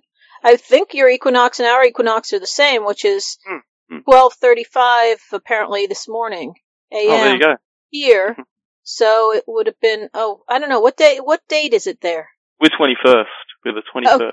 Oh, okay, so it was yesterday for you, or maybe it's today. It has to be today because the sun is always the same. So it's just that your equinox is on the 21st, and it's on the 20th. Who even knows? Well, we were just talking about it this morning because we had a whole thing at fellowship I go to about the vernal equinox and about traditions around the world having to do with what brought on, like, a lot of the Easter traditions and stuff are from the original pagan traditions and indigenous peoples' traditions from around the world. And so we were talking about vernal equinox, which is, for us, it's a vernal equinox. Okay. For Australia, it's the autumnal equinox. How's cricket going? Oh, it's all done. All done and dusted. Wow. It's the season's over, so okay. we had fun while it lasted and got to the grand final, but didn't get over the line. But it was a good season overall. What is the cricket season there? It would go from about October to February, with the finals in the first week of March. Oh, okay. So yeah, out in sometimes you'd have you know, 40 degrees or 38 degree heat. That's Celsius. So yeah, get quite warm out there. Yeah. I probably mentioned this before, but I did my third year of university in Australia. Oh, did you? Yeah, Oh, and okay. I wanted to go to a cricket game or do a footy game or rugby game. Nobody wanted to go. Nobody would ever Oh, take me. It's like, well, okay then. That's strange. Yeah, I wonder how that worked out. What were you sound like They majoring- just wanted to drink or get high. That's all they wanted to do. What were you majoring in? Maybe you just didn't have enough jocks around you. That could have been communications, but and art and English, but that's not what. I mean, it was a big school. Well, it wasn't a big school, I don't think, but I don't know. Just the Australians in my apartment complex, in my dorms, were not interested in going at all. But not the sporty bunch, obviously. Yeah, they weren't. So they were. I guess they start. I don't know. They were very young. That's part of the issue. It was my third year of university. It was like their first year. Oh. So and 2 years when you're younger, it's a big difference. Like they had different interests. And you never know. I mean, and they might have been all over it too, especially if you're growing up and you've been, you know, dragged along with family and everything. They've seen it maybe a million times, or they're just not into it at all. Mm-hmm. Yeah, a lot of times it's one of those deals where anything that's local, you kind of are like, oh, it's no big deal. I don't want to do that. But on the other hand, if you take the opportunity when there's, you know, when you have to show out of town relatives and stuff, you can see things in a different way. But Well, yeah. I mean, like if That's the fun of it, right? somebody came here and said, "Oh, I want to go to see a baseball game," oh God, really? Okay, let's go. Like I'll take you, but I would not have suggested it. Yeah, I wouldn't have suggested it either. I must admit, when people have come here, I'm near New York City, and when people come here from, you know, my relatives from St. Louis, the middle of the country and stuff, it's like, oh, it's July, let's go to the Statue of Liberty, and it's really hot when the Statue of Liberty is open. It is really hot inside that metal statue. Yeah. As you climb up the winding staircase, very, very slowly, because you're in a line that extends out to wherever. So I must admit, there are things that when people say, oh, we need to go to the Statue of Liberty, it's like, can we wait for a day, please? We're ready. Hi, Mel. Hi! I guess we're ready. Yeah, sorry for the wait. That's okay. We chatted. Okay. So, let me get this up. Oh, so have you been to the United States, by the way? No, I haven't. Oh, okay. We've got kind of relatives over in Europe in a few places, and we travelled with my wife a few years ago to you know, England, Cyprus, Turkey, those places. But yeah, haven't made the jump over that way. Yeah, you should definitely come before it all goes to hell. You have like 4 months. I'd say 4 to 5 months. Oh, dear. 4 to 5 months, really? I don't know. Oh, well, you have until January. Yeah, I was going to say till. You have until January. It depends on, you know, what happens. So I guess we'll be seeing you soon then? Yeah. Just want to let you know that most of the West is not like Deadwood at this point. Yeah, understood. I would love. I'm sure common sense. Well, then again, I hope. I'm sure common sense will prevail in some form. Let's hope so. I don't think so. Admittedly, right now there are people who are trying to make it into this Deadwood again. Yes, that's true. And I would love to take a vacation to Deadwood, South Dakota. It was cool when I went there. I really want to go. I think all of our listeners should kickstart that, and they should pay for me to go. I should Patreon your way there. Yes. What a humble gesture. Yeah. Yeah. All right. Are we ready then? Yes. Well, in 2 weeks we will return with episode 27, True Colors. True Colors. Isn't that a Cyndi Lauper song? Yeah, I was thinking that myself. But it's like, that was a song originally. Was it written for Kodak? You are maybe. so like garbly. Say that again. Mel, move. Oh, stop it! You just put push me out of the way. Fuck out of the way, lady. Oh, you got untied? Okay. Say again, please. Not a song originally quoted. You're still garbly. written for Kodak. Disconnect and reconnect. Hello? Disconnect and reconnect. I don't know what to demand tell you, I I'm right in demand front of the mic. you leave the call and come back. Okay. To answer his question, I'm pretty sure she did the song and then it was used for Kodak, but maybe not. No, worse. If anything, worse. What? You downloading anything at the moment? No. Is it raining there? What's? Oh, you sound a No. little better right then. Yes, Did yes, I? it's gone now. Just a momentary internet thing. Just a Oh, snag. it's back. Yeah, It's back. Thanks for giving me the outtakes, guys. All this junk. This is where it goes. It goes at the end, where people can see the seams of how the podcast is made. Where I get a Everything's falling apart. We're falling out of our corset. You sound fine right now. Quickly, give me your predictions on True Colors, Mel. Mel, what say you? Mel disappeared. I don't know where she went. She might be Well, using the washroom okay. or something. But your sound Yeah, is good that's now, what- so Unfortunate. It was all Maybe- her. maybe Mel was carrying some kind of radioactive something. I think that's it. Yeah. Yes. We're the Campbelltown I Magpies. fucking hate magpies. I was attacked by one in Australia. You must have Yeah, done. you know they have facial recognition, like in terms of that they actually pick out the people they want to take out. So they can see certain faces, and some of them they might like, and they won't decide to swoop. But others, they might just see a certain type of person and say, "I don't like." Oh this wow! guy." Oh wow! It was personal, You know huh? They're quite. Yeah. You know what happened though? What happened? You were probably close to like a baby's nest. Oh Were yeah. you were you holding anything shiny? Okay, so Oh, you get a couple of weeks every year. So it'd be, I think, in September. So it'd be maybe mid-September, early October, where they all got their hatchlings and so on. And if you're pretty close by, there's more chance that you'll be swooped. yeah, well, Sure. I was crossing a field. I just seen a movie, and I was going across this field, and something went right into the side of my head. And I had thought that somebody had kicked like a ball or something, right? Like right at a soccer Yeah. ball right at my head or something. And I looked around. I didn't see anybody in the field, but on this fence was a bird. Later on, I found out it was a magpie. So it actually connect. So it went right. It flew right into my head, and then it just came after me. It started diving at me, and it chased me into a trailer park or a caravan Wow. park.